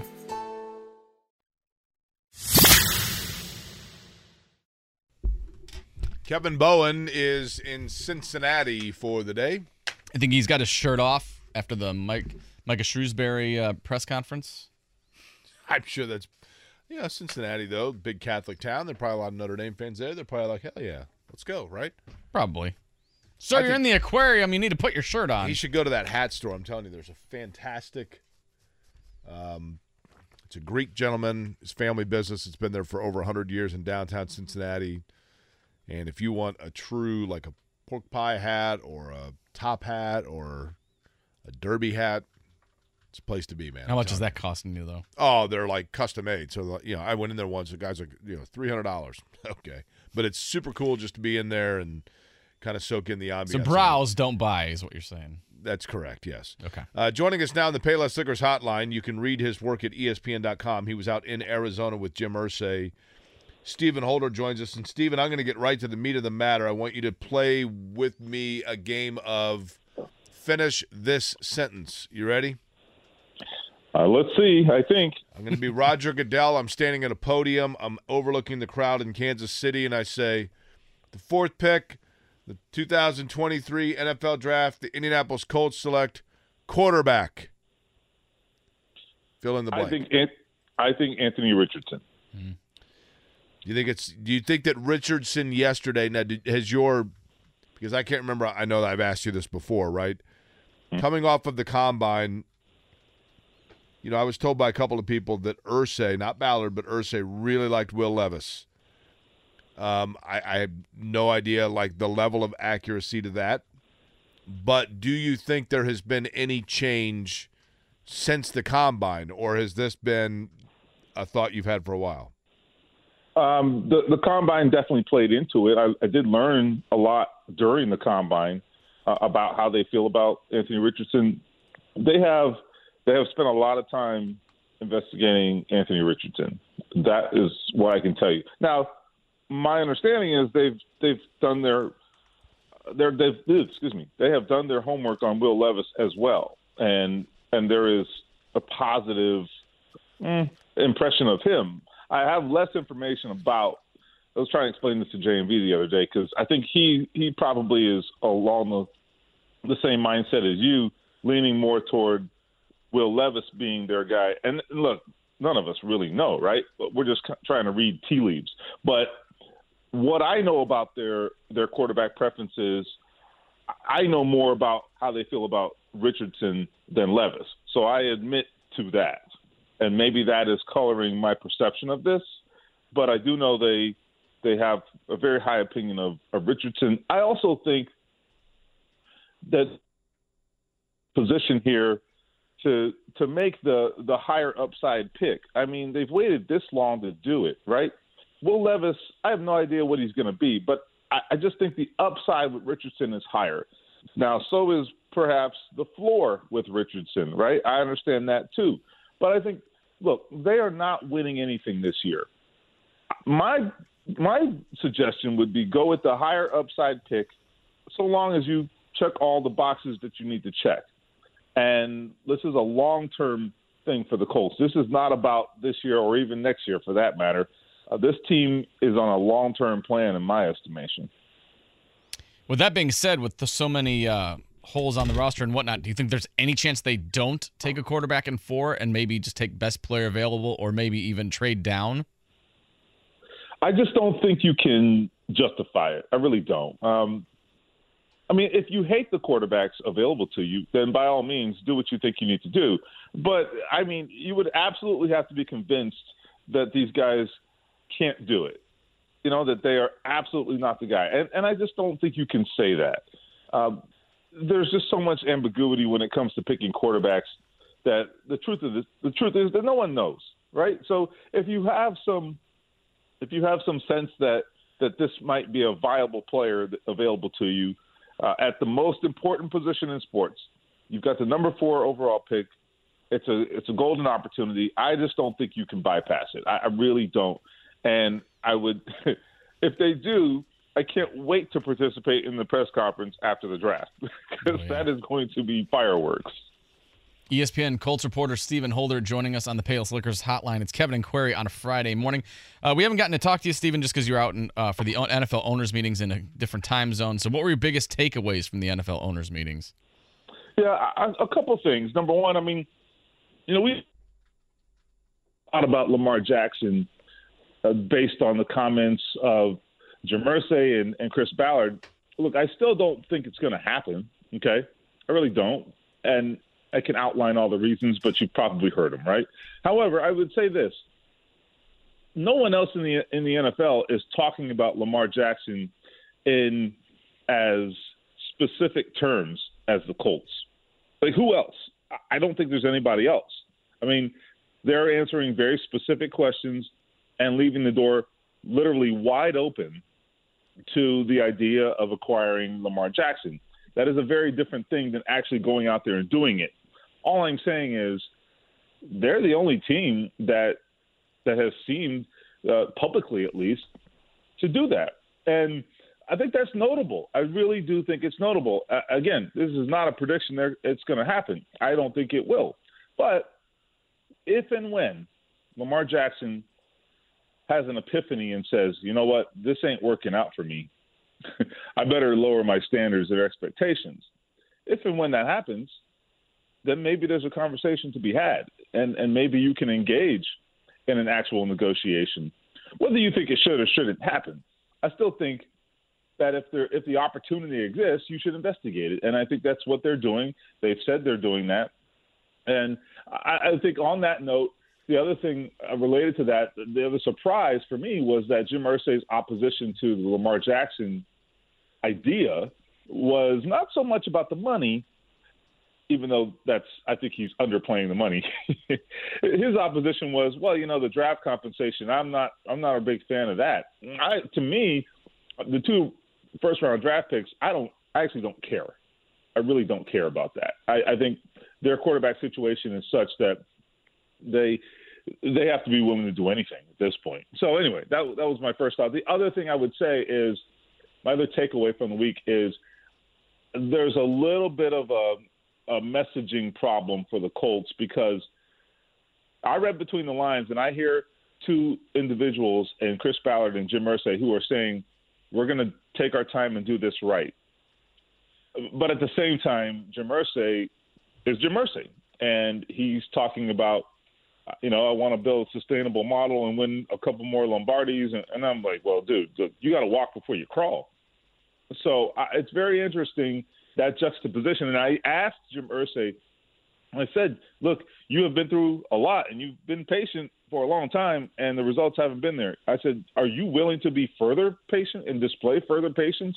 And he did admit, there's a little tug of war there. So that'll be a really interesting thing to watch play out. I don't think this is going to be a quick fix for the Colts, and I think they understand that.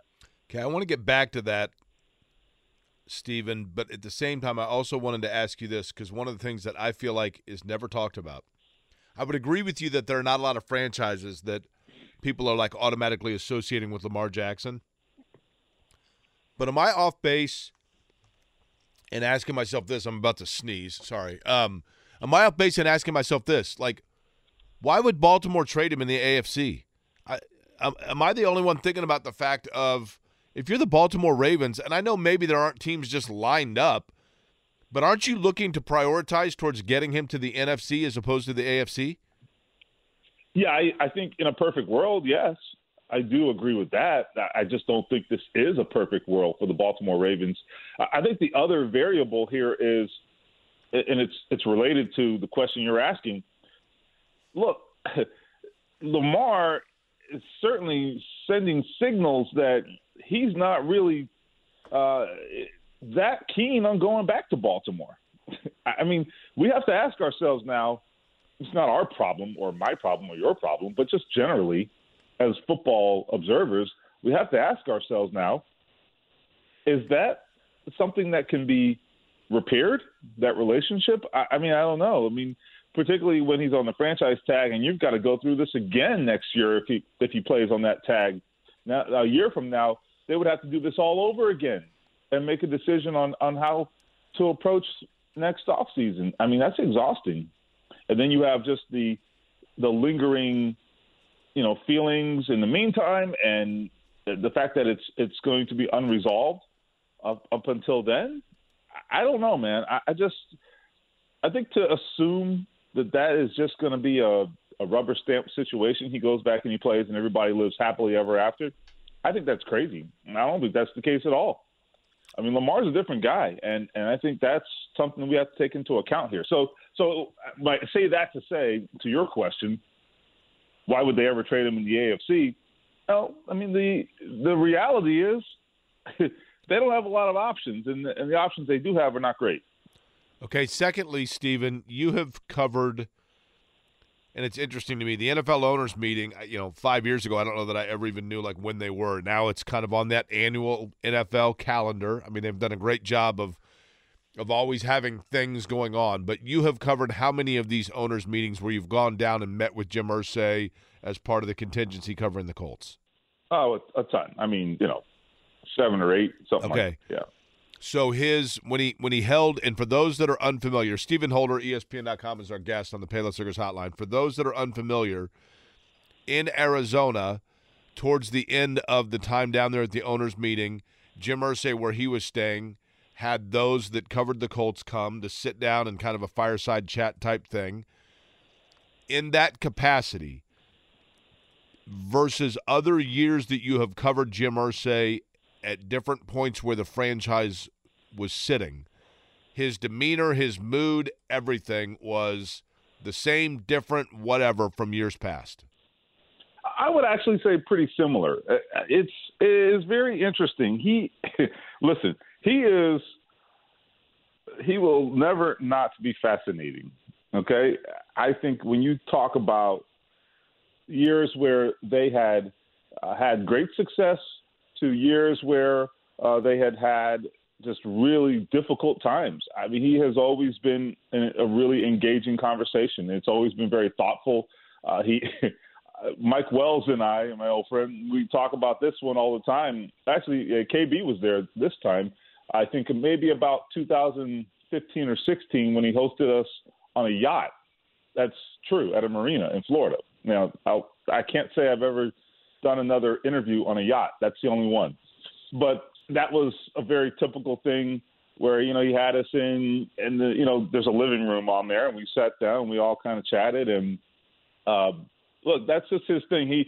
He loves to kind of be the center of attention, and not in an egotistical way, more so in terms of just being, he likes to host and that sort of thing. And I mean, we went over to his hotel suite at a completely different venue than where the owners' meetings were being held. And, that's just kind of in line with how Irsay carries himself with these things. So I'm kind of rambling here, but it was very similar. And I think right in line with how he's always operated. He just loves to talk about his football team and kind of, I think, enjoys hearing what others think about it as well. Steven Holder joining us on the Payless Liquors Hotline for just another minute. Steven, who do more NFL owners hate, Daniel Snyder or Jimmy Haslam because of that guaranteed contract he had out to Deshaun Watson? Oh, boy, that is a great question. In fact, my next story, I just recently here turned it in, and it will run in the next few days. My next story is about whether there has been any momentum toward other fully guaranteed contracts after what the Haslams did in Cleveland with Deshaun Watson. And let me tell you, the answer is no. Okay, they are not trying to hear it. They hate that guy. Okay, that is true. But I think Daniel Snyder, though, in one respect, he has brought them public shame, and that is like a different problem for them. At the end of the day, I think the Haslam thing is an annoyance. With Snyder, even though really Irsay's been the only guy to publicly kind of lambast him, I just think they don't want to deal with that stuff. You know what I mean? They don't want to be asked these questions. They don't want to have to hear it. They want to go on TV and talk about what a wonderful league they have and how successful they are and how much money they make. That's all they really care about. And now they have to deal with this guy, just constantly dragging them down. And I think they're annoyed and they're just exhausted with him.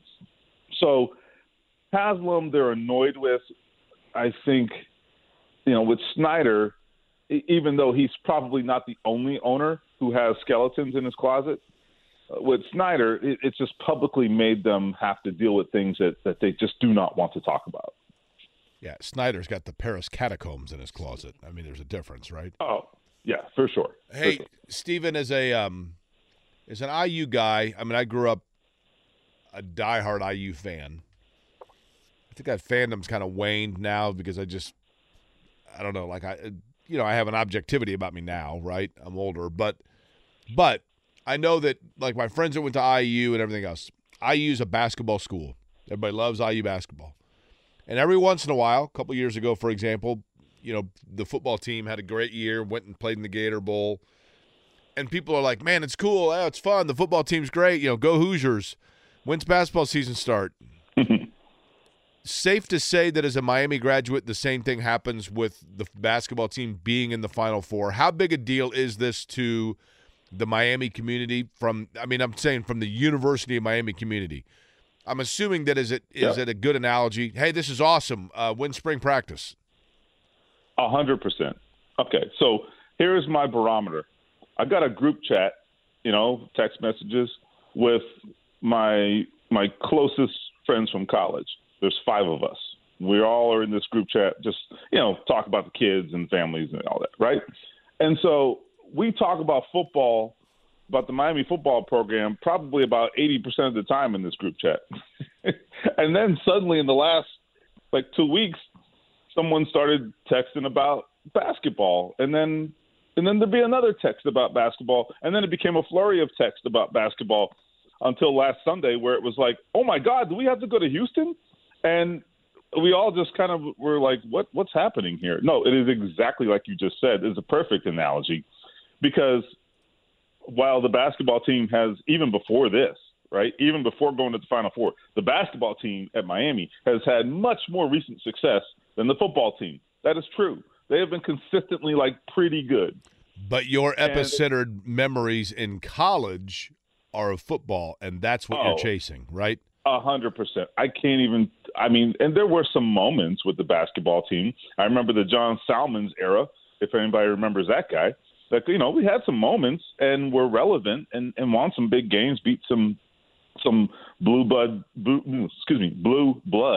tongue twister programs from time to time, but it wasn't ever anything consistent. And also it was always like, yeah, but we're still a football school. And that mentality has never changed. Whether it should or shouldn't is not the point, but that mentality has never changed.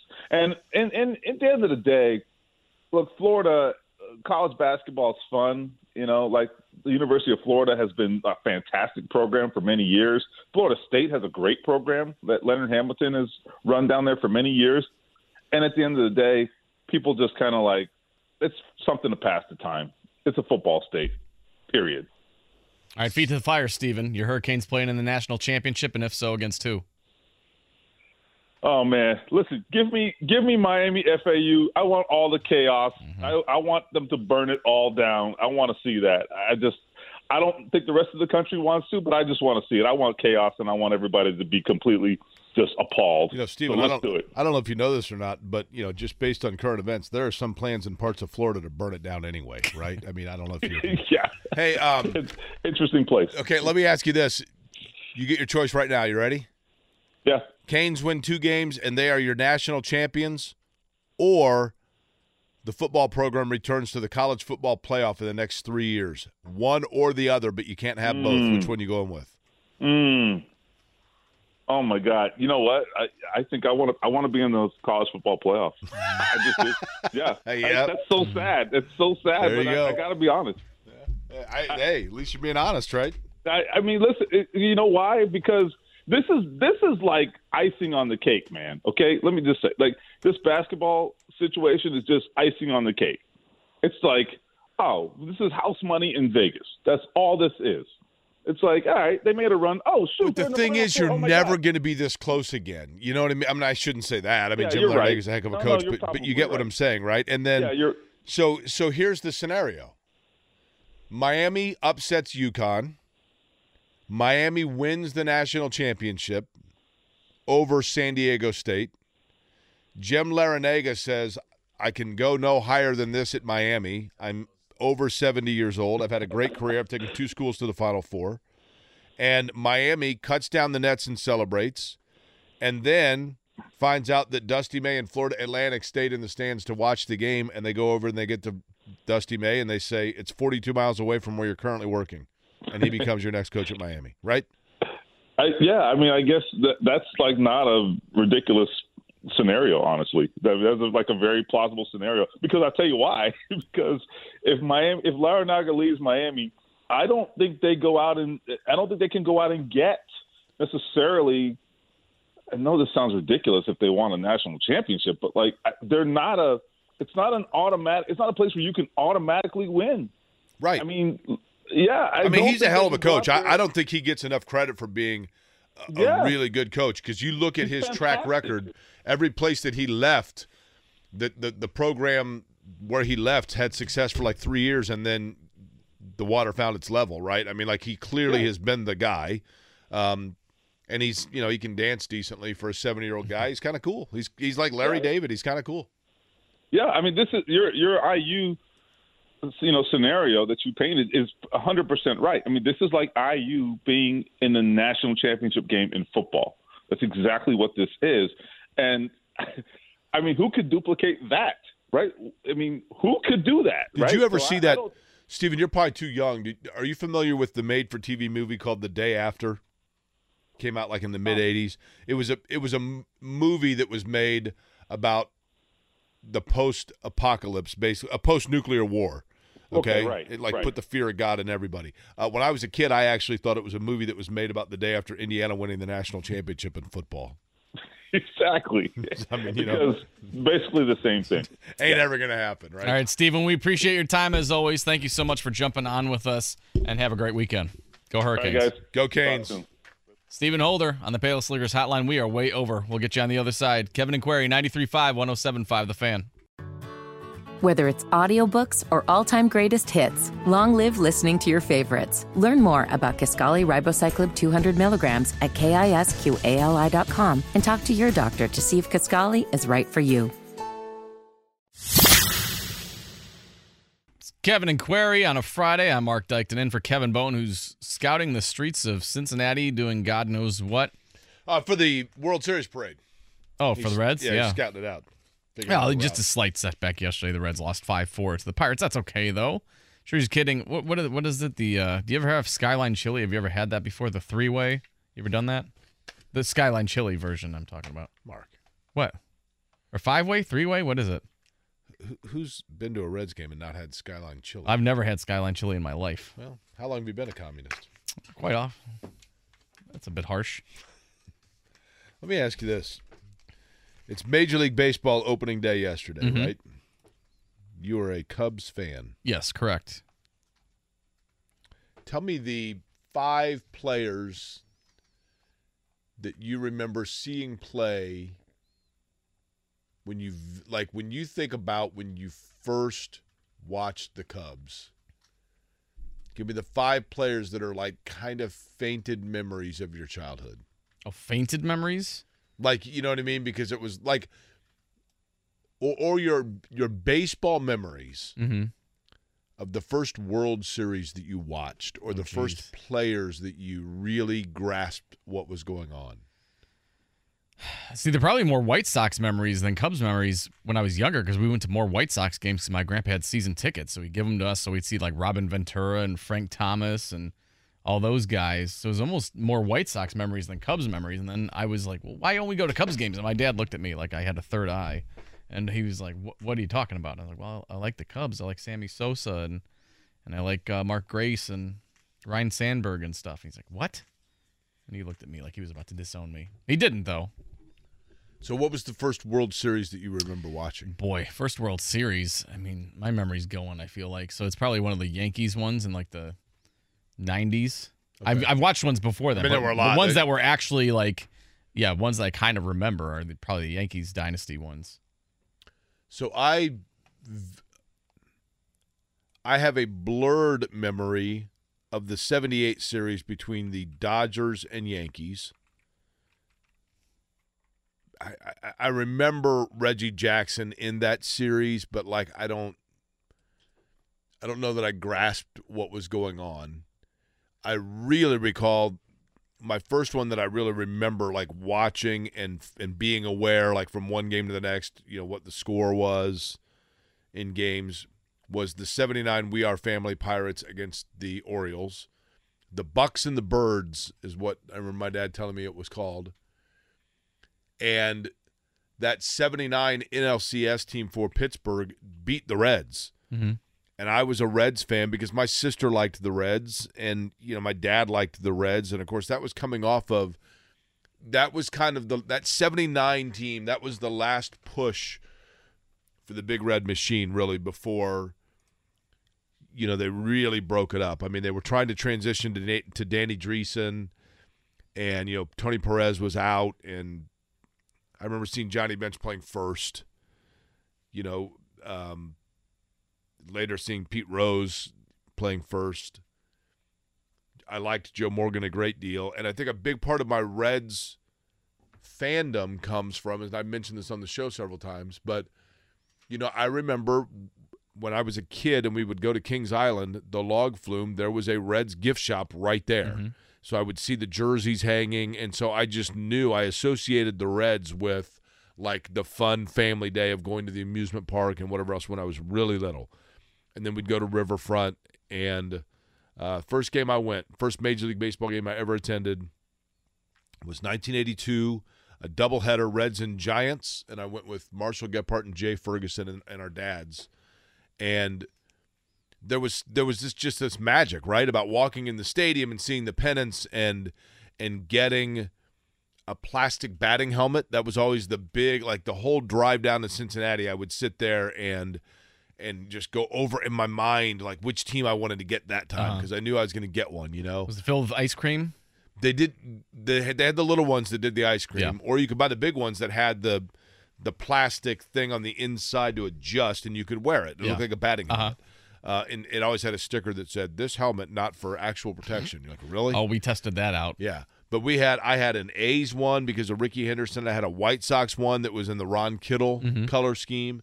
I had a Cubs one. I had a Reds one. I think I got a Yankees one at one point. But there was just all of that magic is what you always, I think, that's the beauty of opening day in Major League Baseball, is it awakens that back in you. Mm-hmm. There's a romanticism about it that I hope the people that are hearing what I'm saying can understand, because I'm hoping that they can relate to their own variation thereof. I mean, I remember, Gary Reedus, I mentioned yesterday, and Eddie Milner and Paul Householder. Those guys had come through and played for the Indians here, and the Reds would come and play an exhibition, and it just meant the world to you when you were a kid. And I hope, Mark, I don't know this, but I hope that still exists for kids with Major League Baseball. I feel like that now. When I was a kid, and I know that I just sound like an old guy over and over here, but when I was a kid, we would play – in the summertime, my friends and I would play home run derby. And a lot of basketball. In the wintertime, we would play pickup gym at the local school or at the Y. And in the fall and probably through into the summer, we played a lot of backyard Nerf football. But the sport that we played recreationally with my buddies was usually whichever one was in season. And I feel like now, like, the NFL is always in season. Yeah. It's year-round. As is the NBA to a great extent. And so that makes me wonder if kids today, and I know that the travel baseball thing is massive, but part of me wonders if two things. Number one, if kids are so busy playing baseball in an organized fashion almost year-round now in the travel baseball, that the joy isn't gone a little bit, and that the magic of going to a big league game or seeing that kind of thing, like the Sandlot, that stuff just hasn't escaped us a little bit. And baseball, to me, and the magic of opening day of baseball is the fact that I think for so many people, the game of baseball represents the last thread that we hold on to the innocence of our childhood, which also meant the innocence of we as a people. And I think that people that's what opening day means to people. And it's special, and it's fun, and it's unique. And as a Reds fan, you hold on to that until, at least the middle of May when you're eliminated. And the Cubs, you might make it to mid-June. Hey, right? no. Easy. Still one of the best smells in life is walking through the gates of a ballpark and getting that smell of hot dogs and bratwurst going and just the fresh grass that's cut and everything like that. No better smell. If there was a cologne, I would wear it. If it was ballpark scent, douse me in it. Girls can't wait to go to the Indians game beach? tonight. Oh, like the beach, yeah. Somebody stole my idea. I'm sure that's out there somewhere. Bratwurst or, ballpark scent. So you had a debate with Jeff Rickards about the Sandlot, but I saw him arguing with you This about is going on. This is over a year-long debate. Yeah, we were back when this was the fan morning show. We had a debate because it was opening day, and I played the Sandlot. And he's like, "Well, I thought you were playing baseball songs." And I said, "Well, I am." He's like, "Well, the Sandlot's not a baseball movie." And I said, "Yes, it absolutely is. What are you talking about?" He said, "It's more about friendship and everything like that." And he sent me the author of the book says more about friendship. I'm like, their whole friendship, their whole bond is over their love of baseball and playing baseball. Therefore, it is a baseball movie. But we had this debate. It's been going. It'll never end because he's wrong and I'm right. But it goes on forever. That yeah, he believes it's not a baseball movie. It's more of a friendship and camaraderie movie. And I say it is absolutely a baseball movie. With friendship and stuff sprinkled around it. Without baseball, there is no bond. There is no friendship. I did see yesterday there was a list of best baseball movies, and The Sandlot was not on it, I don't think. But I'm with you. Did Jeff Rickard write that article? I mean, I'm with you in the fact that to say that it's not a baseball movie, but it's a movie about friendship that just happens to incorporate baseball is saying that, I realize Titanic's a love story, but it's Yeah, but you're waiting for about the ship, waiting for right? the iceberg. Yeah. No, we had full phone lines the whole 3 hours. I mean, is Rocky not a boxing movie, but it's a movie about perseverance that happens to involve boxing? Yeah. You could make that argument all day long. What did most people say? Oh, I was right. Of course. Yeah. So there's a couple that said, oh, I agree, it's about friendship. I'm like, but again, without the baseball. Then. So what's the most overrated baseball movie? Oh boy, most overrated. Overrated baseball. I'll tell you the one I thought was super cheesy. And maybe it's because I was a kid and maybe I need to rewatch it. Mm-hmm. I thought The Natural was really dumb. That's it. That's the one that I thought. My mom had a huge crush on Robert Redford back in the day. She's like, oh, this movie's so great. I'm like, is it though? Like, I just remember him hitting the light and the sparks going out. I'm like, okay, how long is this movie? Didn't he 2 more hours fall of in this? love with his rehab nurse? And then when he hit the home run that sent basically the lights into firework type things. I just thought it was super cheesy. Yeah, I'm not a fan of. And Mac Engel, my buddy Mac Engel bought what was his name? Roy Hobbs? Roy Hobbs, yeah. He bought a Roy Hobbs New York Knights jersey, and it was like flannel. And the poor guy wore it one time when we were playing home run derby at Allisonville, and it was like 95 degrees outside, and Mac refused to take it off because it was a cool-looking jersey, and we were playing baseball. But I'm like, dude, you're going to die of heat exhaustion. You know what I mean? And I needed Mac to survive because he was the guy that then drove me to the hospital when I had my heart attack. Oh, boy. Yeah, Angels in the Outfield. Give me that movie all day long. Oh, terrible. Oh, get out of here. Terrible. See, that's another childhood memory of mine. I get it. That's a great one. I mean, that's age bias for sure. Sandlot, Rookie of the Year.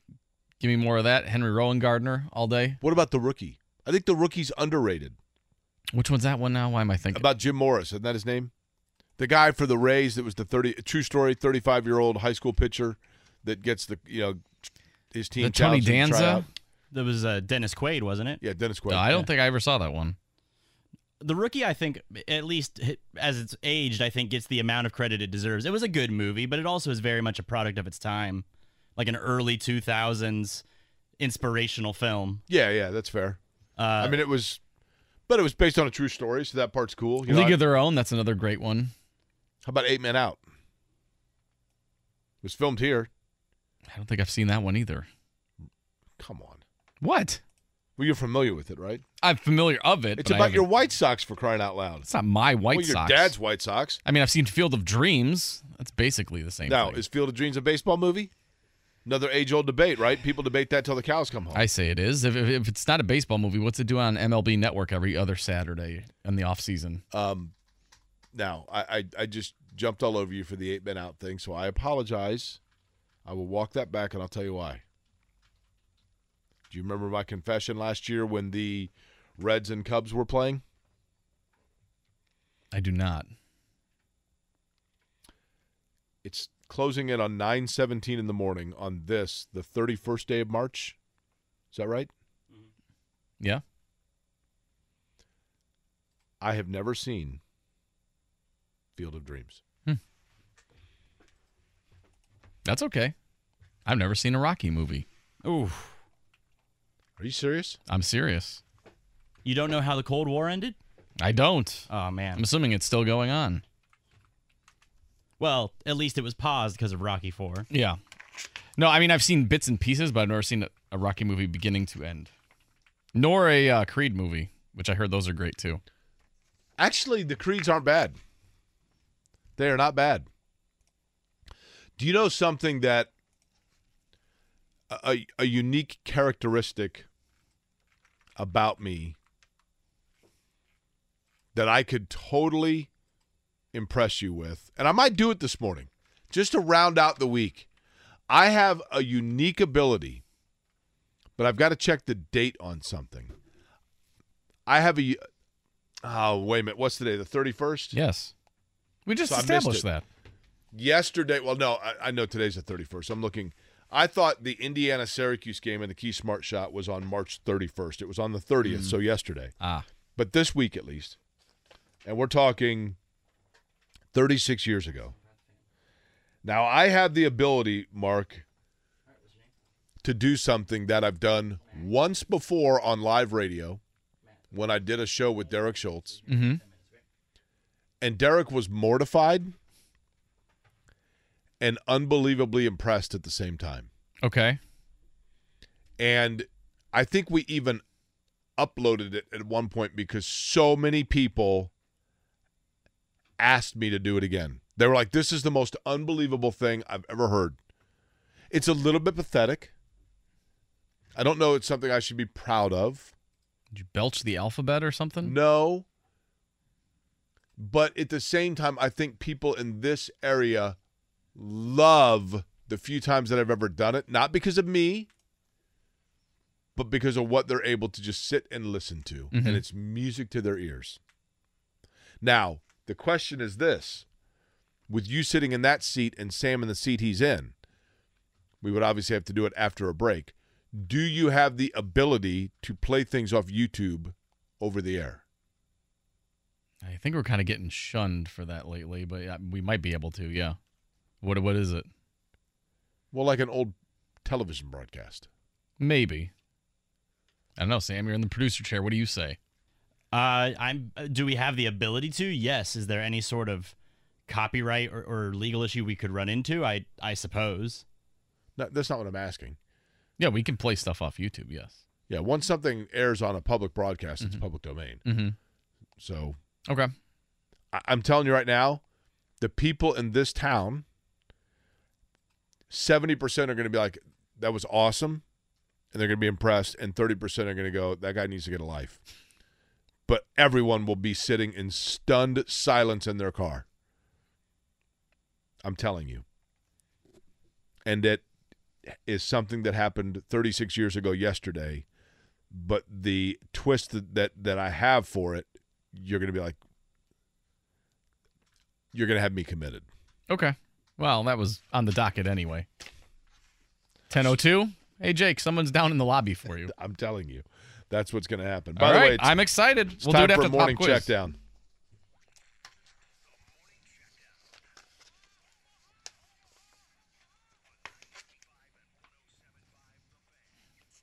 Yesterday, Major League Baseball, the Cubs over the Brewers 4-0. It was the Reds on the short end against the Pirates. 5-4. Hunter Green lasted 4 innings, I think it was. Maybe 3 2/3, somewhere around there, before he was run, and then the Pirates ended up getting the win 5-4. Toronto over the Cardinals by a score of 10-9. It was the White Sox over the Astros 3-2. And Cute Fella, the Baltimore Orioles, getting me my first win en route to my six-pack of PBR. Well, you're going to have like 10-9 46 over the cans or Boston something Red like that. Sox. You have a whole bunch, apparently. Yeah, We have a everybody's whole... in on this thing. Baseball today, only a couple teams of local interest on the docket. White Sox take on the Astros again at 8:10. Guardians and Mariners on the West Coast, that's 10:10. And locally, the Indianapolis Indians have their season opener tonight against the Omaha Storm Chasers. First pitch scheduled for 7:05. There is some storms in the area, unsurprisingly, because both the Storm Chasers and the Thunder right. in town, which seems pre-planned. I think the awkward thing is the Omaha Storm Chasers are just hanging around the Conrad looking for the Thunder. Yeah. Where's that Shea Gillis? Like, what does this guy want?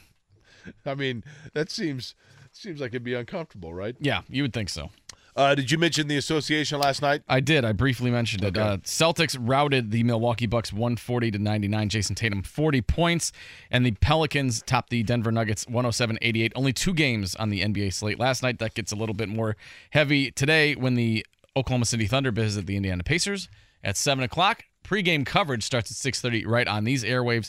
Make sure you tune in for that one. Congratulations to Terry Morin, by the way, who is the AP Women's NCAA Basketball Coach of the Year. No surprise whatsoever, because the Hoosiers winning the Big Ten, being ranked in the top 3 for the majority of the season, and then, of course, landing a number 1 seed in the NCAA Tournament before being upset by Miami. But still, fabulous season for Indiana women's basketball. Mm-hmm. And then on the IndyCar circuit, you'll be heading to Texas a little later today, correct? That is correct. That race, as a matter of fact, can be heard right here on this radio station. I believe coverage begins at 11:30 on Sunday. So first oval of the season and kind of the precursor every year towards what we might see of who is fast for the Indianapolis 500 coming up in May. That's right. All right, Pop Quiz is up next. It's a freebie Friday, 317-239-1070. Jake and I will give you out Scotty's 5 questions. Whether you win or lose on the 5 questions, you'll get the Jiffy Lube oil change. 317-239-1070, and Jake will round out the show with whatever this glorious tease is. So we'll figure that out. It's Kevin and Query, 93.5, 107.5, The Fan. Whether it's audiobooks or all-time greatest hits, long live listening to your favorites. Learn more about Kisqali Ribociclib 200 milligrams at KISQALI.com and talk to your doctor to see if Kisqali is right for you. I had to clarify a couple names on here. That's always good. I know. So there are hockey questions, is what you're saying. There is a hockey question, yes. One hockey question, quite a few baseball ones, though. I think all 4 other ones are baseball related. Okay. It's Freebie Friday, though. So even if you go for 5, still walking away with the Jiffy Lube oil change. Get to know your listener as well. That's right. Everybody loves it. Mark, you give us a number. Charts. Let's go with, what is it? It's like, what's the 5th day of the week? 5. 5 is Craig. Craig! Yeah. What's up, man? Hey, how are you? How's it going? Pretty good. Craig, what high school did you attend? Marion High School. Oh, what year? I was there from 85 to 89. Buddy, you were there in the glory years. Yes, I was.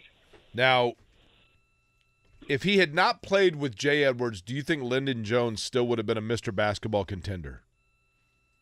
Yes. Okay. Do you believe that Derek Keys is the most underrated performer in Marion basketball history? Derek Keys is a good friend of mine, so I think so. I think Derek was amazing. Had he not had the knee injury at Wake Forest, he'd have been a hell of a player there, right? Oh, he would have. He was a hell of a football player too. The guys my year, Jeff McPherson was a quarterback and a basketball player at Marion. He was a pretty good athlete, right? Yeah, he was the quarterback for me my senior year. Okay, and then Jerry Freshwater. He was 2 years behind me. Jerry Freshwater was my senior year, so and I always thought Freshwater was a pretty nice player. He just had the misfortune of following Purple Rain, right? Right, and plus he was 5'6", 5'7". Yeah, he was a little guy. He's good though. He's a good player. He was a great kid. All right, Craig. So you live in Indy, obviously now, right? No, sir. I'm up in Fort Wayne now. Oh, really? Yep. And you still listen to the program every day. And if you were going to come to the PBR party, Diet Cokes are perfectly sufficient, and sit down with either myself, Marc, or Kevin, which one would you pick? Well, I would pick you because we could talk about Marion basketball, and I know your love for Jay Edwards, and I could give you all kinds of stories about him. So I think everybody in Marion's got some Jay Edwards stories, right? And well, growing up with him, and we all played Power Club basketball together and all that. So and it's just I just saw him, several months ago. Eric, you were from that same team. His father passed away from Alzheimer's, and his brother is my best friend. So I grew up with those guys as much as everything. So they're always around. So, man, Jay was so naturally gifted, man. I mean, he just was – the dude just had no fear, just as smooth as could be. Fun to watch. Yeah. All right, Craig, would you like for me or for Marc to lead you off with question number one? Well, go ahead. You got the mic, so have at it. All right, I appreciate it. In the 147-year history of Major League Baseball, Craig, only one pitcher, only one, has thrown a no-hitter on opening day. Was it Bob Feller, Jack Morris, Lefty Grove, or Sandy Koufax? Well, I'm a huge Dodger fan, so I really can't remember. But I'm not going to go with Koufax. I'll go with Lefty Grove. Okay. Kind of like that more out of left field guess, which I kind of like. Go ahead. All right, Craig, number 2. In yesterday's opening day game between the Giants and Yankees, San Francisco starter Logan Webb struck out 12 Yankees, while Yankee starter Garrett Cole struck out 11 Giants, former Indianapolis Indian. Who holds the record for the most strikeouts recorded on an opening day? Is it Shane Bieber, Don Drysdale, Camilo Pascal, or Randy Johnson? Well, now I'm going to go with my Dodgers, and I'll go with Drysdale. Okay. Who's your favorite Dodger of all time? Koufax. Okay. Well, let me put it this way. I love Steve Garvey because that was my era. So, yeah, he was solid, man. Solid player. Yep. I'll bet life was good for Steve Garvey. Don't you think? I think so. He was a ladies' man. Yeah. All right, question number 3. Baltimore Orioles catcher Andy Rutschman became the first player in Major League history to go 5 for 5. Is it Rutschman? Adley. Oh, Adley. Sorry. I said Andy. Adley Rutschman. First player in Major League Baseball history to go 5 for 5 with at least 4 BI on opening day. Only 2 players who are both in the Hall of Fame went 5 for 5 with multiple RBI on opening day before him. One was Babe Ruth. The other one is a Hall of Famer and also happens to be the grandfather of former First Lady of Indiana, Sherry Daniels. He was sitting on second base when Babe Ruth called his shot in Wrigley Field. Was it Rogers Hornsby, Billy Herman, Rod Carew, or Ryne Sandberg? Well, I know it's not the last 2. And it wasn't Hornsby. It's the second one. Billy Herman. All right. All right, the White Sox win over the Houston Astros last night stamped the Astros' 10-game winning streak on opening day, which was tied for the Major League record for most opening day wins in a row. Who will the Astros remain tied with? The Yankees, the Brooklyn/Los Angeles Dodgers, the Cincinnati Reds, or my new favorite team name, the Boston Bean Eaters? I'll go with the Dodgers. Now, Craig, you sound like a pretty sharp fellow, to be honest with you. Are you really from Grant County? I am. Yeah. Are you saying that that's not the norm? It's crazy, but yeah, it's that's me. All right, fair enough. Question number 5. Put on your hockey thinking cap. The Boston Bruins collected their franchise record 58th win of the season last night to clinch the President's Trophy for the best regular season record in the NHL. Name the last team to win both the President's Trophy and the Stanley Cup in the same season. Bruins, Red Wings, Blackhawks, or Capitals? Let's go with the Capitals. That was a subtle hint. That was a subtle hint. You want one other guess? Bruins, Capitals, Red Wings, or Blackhawks. And that was the hint. I think there's a county school like in the next county over from Grant County that uses this nickname, right? Am I wrong in that? I think you might be right. County or 2 over? Yeah. But Blackford County? Yep. Should that be the Boston Bruins? No. I think Blackford's nickname is this. I think. I'm not totally They're the sure. they're the Bruins. Oh, they are? Well, then that's not Yeah. right.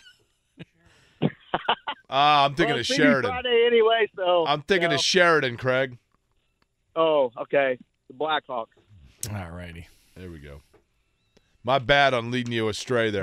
That's over there by Westfield. No, I know, but I was thinking it was Blackford Blackhawks. I mean, I knew Sheridan's a Blackhawks. Oh, no, they're the Bruins. Okay, Sorry. Here we go, Craig. And stay on the line because it's a Freebie Friday anyway, right? Yep. Question number 1. I believe you went with Lefty Grove, which is not a bad guess. Correct answer was Bob Feller for question number 1. Stay on the line, though. Who holds the record for most strikeouts recorded on opening day? It was Camilo Pascal who did it for the Senators in 1960. Struck out 15. Billy Herman was the second baseman for the Cubs. It was on the field during Babe Ruth's called shot. Also happens to be the grandfather of Sherry Daniels, who later married Mitch Daniels. Astros saw their 10-game winning streak on opening day snapped against the White Sox, who was tied with them for the most opening day victories in a row. It was the Boston Bean Eaters, which I need to get a hat or a jersey of because that sounds like a fun team. Is that like an anteater? It's from 1887 I to that everybody eats beans in Boston, but 1896 that they were the Boston Bean Eaters. You think their logo was just a bee? This picture is like a can of bush beans opened with like a spoon in it. That's right. Chicago Blackhawks was obviously correct for question number 5. Something happened 36 years ago yesterday, and it has led to one of the greatest signs of my neuroticism that people either seem to be totally enamored by or they think that I should be committed. We'll let you know about it next. Whether it's audiobooks or all-time greatest hits, long live listening to your favorites. Learn more about Kisqali Ribociclib 200 milligrams at KISQALI.com and talk to your doctor to see if Kisqali is right for you. Almost home on a Friday morning. Kevin and Query, Marc Dykton in for Kevin Bowen today. Jay Query here as well. Jay Query giving us quite the tease at the end of the 9 o'clock segment. How would you summarize for people that tease? Well, basically, you said that we're either going to be really impressed or really scared about what we're about to hear right now. Because you said that Derek Schultz stared at you like you went mental, but he's also impressed. So I don't know which way this is going. There are not a lot of areas where Derek ever gave me credit for anything. And this was Which one of annoys those you. At the time, well, I give myself enough credit on things. At the time, he just sat stunned. And then later I will give him credit because he basically was like, okay, I mean, I think he knew deep down, like, okay, it was pretty impressive. Frightening, perhaps, but impressive. So, 36 years ago yesterday, Indiana defeated Syracuse for their last national championship. And if you're an Indiana fan, you're probably going to enjoy the next couple of minutes. If you're a Purdue fan, you're going to be probably annoyed, but at the same time, I think impressed. So, Marc, when you were like a junior or senior in high school, what did you do? What was your regiment getting ready for school in the morning? Wake up, shower, fix my hair, listen to the alternative rock station on the way in, and go off to early bird English. Did you eat breakfast? Yeah, of course. Who do you think you're talking to? My junior and senior year at North Central, breakfast consisted of stopping at Bagel Fair, getting a blueberry bagel with cream cheese and a Welch's grape juice. Mm-hmm. Really nutritious. On my way in. That was when I was driving to school. But when I would wait for the school bus in the morning, I actually would eat breakfast at home, and I would watch the last 8 minutes usually, of the Indiana-Syracuse National Championship game. And that allowed me to now verbatim on cue, without missing a beat. It's been a while since I've done this, so have a heart. The entire post-game celebration and interviews between Indiana and with Indiana after the game when they beat Syracuse. So without further ado, let's go back 36 years ago yesterday, and I'll just narrate along with it. You ready? Okay. Okay, here we go. They're showing the crowd right now, the players milling around. Brent Musburger's trying to line up interviews. You're going to hear him here in just a second. They're showing Syracuse cheerleaders dejected, sad. Down here with Coach Bob Knight and his hero, Keith Smart. And, Bob, your reaction now to a third championship. Well, it was so great. To me as a coach, it doesn't mean anything, Brent, and I mean that from this. Sure, I'm tickled, but for these kids, for these they did, and to hang in the game the way they did, and for the last 2 years, my first thought is what these kids have done, and especially what this kid right here has done. That's Steve Alford, by the way. Woo! Well, field goal. I just know we've been getting it for so long that we was going to be all right. And the shot came to me, and I was able to hit it. Steve, it's been a long, long, hard road for you. We didn't know if you were going to be the man to take that last shot, but Keith stepped up and did it for you.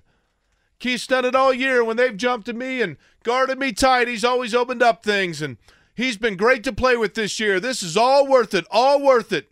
National champs, baby. Well, nothing can match the way I feel right now, but I'm going to miss all these guys here and all the rest of the seniors. Super job for IU. Now, hold on. As we take another look at it. Well, we was moving the ball around. And then, so I turned to Coleman and I faked it and moved. And then I threw it out. Oh, wait a minute. Got out to him and bucket. It was bucket. It was good. I just saw the same thing that Daryl saw. Joe Hellman had a lot of Red Bull, by the way. I went right to the bucket for a board or anything. And that was it. Now, Rick Calloway, who was hurt, by the way.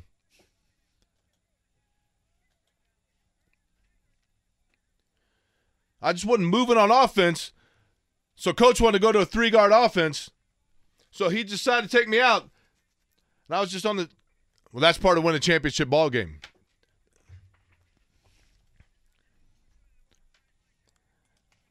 I know. I'm getting ready to go find Keith and give him the biggest kiss that he ever had.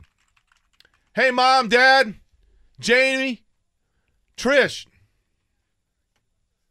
Yeah! 36 years ago yesterday. I used to be able to do that absolutely verbatim, but it's a little bit hard without seeing it. But there you go. That was probably the most psychotically impressive thing I've seen in quite a while. That was bizarre, but it was impressive. I don't know how else I used to be able to do it absolutely in sync, but I'm not seeing it, so that makes it a little bit harder, right? I mean, I'm just listening to it. Yeah. But I watched it a few times. Well, it sounds like it. I don't think you got that off of one rip. Now, were you always trying to just like memorize it? Like, would you walk it to try to memorize it, or was it just because you saw it so much that just was? I just saw it kind of so like much. an earworm. Yeah, I mean that was the. I mean that was just such a magical time for me. I mean, 8th grade, so that's your peak fandom years of sports, right? I mean, it just and truth be told, and I guess Purdue was really good. I mean, for me as a kid. My parents didn't go. My mom spent a semester at IU, maybe a year, and my dad went for a semester to Indiana Central, now University of Indianapolis. But, and we were raised in an environment and a background that college was never. I mean, when I was in Washington Township schools, it was not a matter of are you going to college. It was a matter of where are you going to college. But for me as a little kid, and where my Indiana fandom began was. When we went, I remember one time we went to Brown County, and so my parents were like, oh, let's go over to Bloomington. So we went to the bookstore, and I got a hooded sweatshirt that said Indiana. I mean, I was really little. And all I knew was Indiana's where I lived. I don't even know that I grasped that I was wearing the sweatshirt of a university. Mm-hmm. I was wearing a sweatshirt of where I lived, Indiana. And so when we would go on spring break to Hilton Head or Florida, whatever, I would wear something. I thought it was so fascinating to see another license plate from Indiana, like, oh man, they're from the same place I am. And then, I remember my grandfather was watching an IU game and I saw on the floor the shape of Indiana. I'm like, well, that's where I live, so that must be my team. So it had nothing to do with, and it just so happened that it was the peak Bob Knight era. I mean, they were coming off of the 76 title. I remember vividly watching the 81 title, the 87 title. But I became this huge fan of Indiana University, not because of the university, not because of anything other than all I knew was it represented like where I lived, so that must mean that that's who I have to root for. I later, of course, learned that Purdue was their big rival, and I would watch Purdue games, and I didn't like Purdue, not because they were Indiana's designed rival, but truthfully, and Scott Johnson is here and probably will nod his head in agreement here, the thing that I didn't like about Purdue was when I was really little and Purdue games would be on television, the lighting in Mackey Arena was so dark that only the floor was lit. Mm-hmm. And as a little kid, like it didn't seem inviting and welcoming to me. And I was like, well, what is this? Like, who is this other team? Well, Jake, that's where, they're also in Indiana, and that's where your Uncle Bob went. Okay. But that doesn't say Indiana. And then they had guys that terrified me. Jim Rowinski was he was like this. I mean, he was a great player, but he looked like Dick Butkus as far as I knew. And they had more of those type guys. Jim Bullock was a big, strong guy. So Purdue just kind of intimidated me. And Indiana just had that floor, and I never understood why it was so disproportionate to any other map I've ever seen, because according to the Indiana that was at the middle of the floor at Assembly Hall, Evansville was actually 2 miles from El Paso, like the way that the toe dipped down. I mean, it was ridiculous, the proportion of it. But that was why I loved Indiana. And so I watched them religiously, and then I ended up going to school there ultimately. And my freshman year of college, they went to the Final Four, Knight's last Final Four.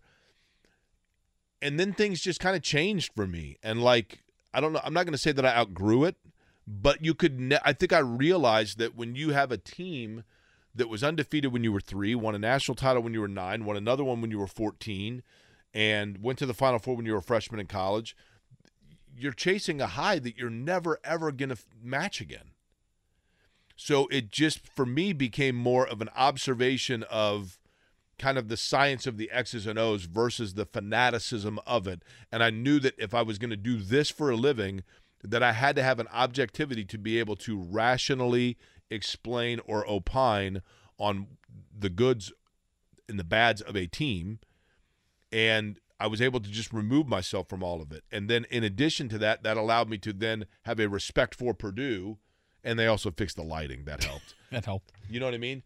And so that's why I think, Mark, people that get on me about, I'm an IU hater or whatever else, it has nothing to do with that, and more so, and maybe it's even overcompensatory, but you try to be able to be balanced in offering your opinions and insights and observations of a program. Mm-hmm.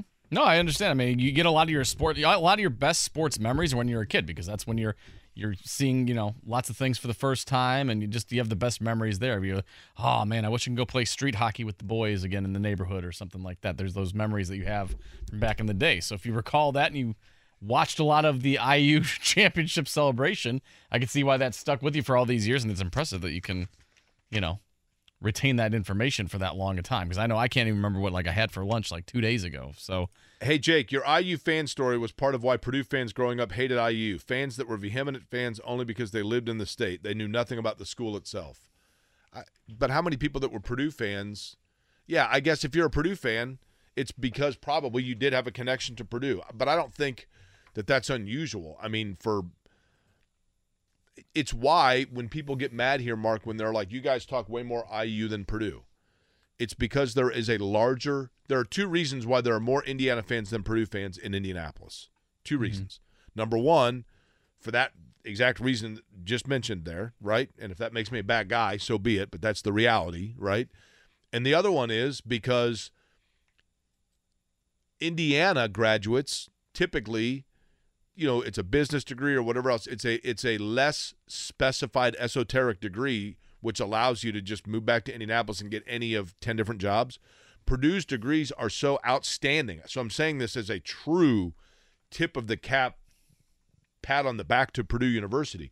Purdue University's degrees, and the reason that someone primarily would go there, their business school now is way up there. But the engineering aspect of Purdue University is such that it is so coveted nationwide because it is such a degree of prominence and clout that a Purdue graduate gets a job and moves to Houston or San Diego or Seattle or whatever, because that degree means a ton, and that allows them more options of where they can go and live. And so you have an alumni base that is more spread out as opposed to more concentrated. Mm-hmm. I have always felt, and this is true probably of most schools, Indiana is a state that has a fantastic land-grant school at Purdue and a fantastic, basically liberal arts university with Indiana. And I think it is just outstanding that we have multiple state universities in this state to offer fabulous educations, whether it be for teaching, as Indiana State does, which is great, communications, as Ball State does, which is great, and then the aforementioned Indiana and Purdue aspects of it. I get that rivalries are created in that, but, like, I know people that went to IU and they're like, my kid will not go to Purdue. Well, what if they want to be an engineer? I don't care. They can go to Rose-Hulman. They're not going to Purdue. Come on. Yeah, that's a bit excessive. So you're going to Texas, what, tonight? Yeah, so I fly out, assuming the weather holds up. You know what I should do is stop by wherever the Storm Chasers are that are here to play the Indians and ask them. They got their faces pressed against the So fly out tonight. Pacers practice facility. Land in Dallas, Fort Worth area tonight. Then tomorrow we'll be practicing qualifying for the race on Sunday morning, and then basically straight from the track to the airport and back here Sunday night and back at it on Monday. I don't know if I'll go to the Rangers game or not tomorrow. I'd like to, but it's about 45 minutes from the racetrack, and the traffic there can become a little. I've been told Taylor Swift's in town for like 3 nights straight, so you might be. What dealing time with is her concert? I mean, I'm guessing in the evening at some point. Because the Rangers play at 3:00 tomorrow. Yeah, that I think you'll be okay, but it might be the getting out part that might be a little bit problematic. Well, I'll be a salmon at that point, right? Yeah. Swimming against everybody going in the opposite direction? Yep. Now, what's your weekend look like? This has to be, Mark, one of the few weekends where I'm going to be at a Buc-ee's and you're not. I know. It's very disappointing. No, I went to my share of Buc-ee's for a little bit last week. So, no, we are going, weather permitting, we are going to the Indians game tonight, whole family. Girls are excited to see Rowdy, so we'll see if that holds. I'm getting the beer bat. If it's there, I'll be in line. So I'll try to do that, and then we are off to Columbus, Ohio. I think later today. I'm gonna try to. It was my youngest daughter's second birthday on Tuesday. We're going to attempt to go to the Children's Museum over there and take that all in and all that stuff. What? Hang on. What? And I applaud that you. I think your daughters are going to be very spoiled. No, I think it's great because, like, when I was a kid, when I was born, my parents lived in Shelbyville. I was born in Indy, but my parents lived in Shelbyville. When I was 2, we moved to Evansville. When I was 3.5, we moved back to Shelbyville. And then when I was just about to turn 6, we moved to Indianapolis to the house my parents still live in. And, so I have very clear memories of those different places because they're just very clear, like, divides in your mind. But I also remember the little trips that we made, like to St. Louis, or once we went to New Orleans in the car with my sisters. They're very fond memories. So I think it's awesome that your daughters will experience that, and they will not forget that when they're my age.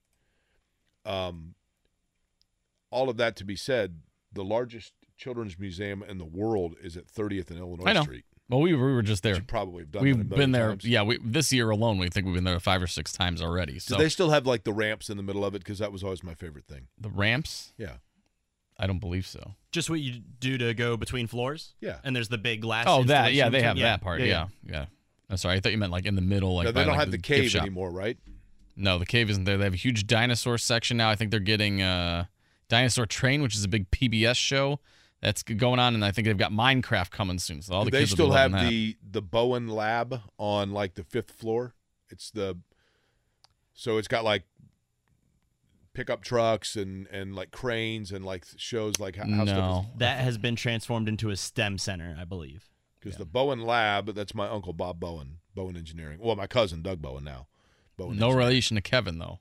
No relation to Kevin, but same spelling of the last name. So if you're on Gotcha. Meridian Street and you see Bowen Engineering, that's my cousin Doug, who I've always been very proud of.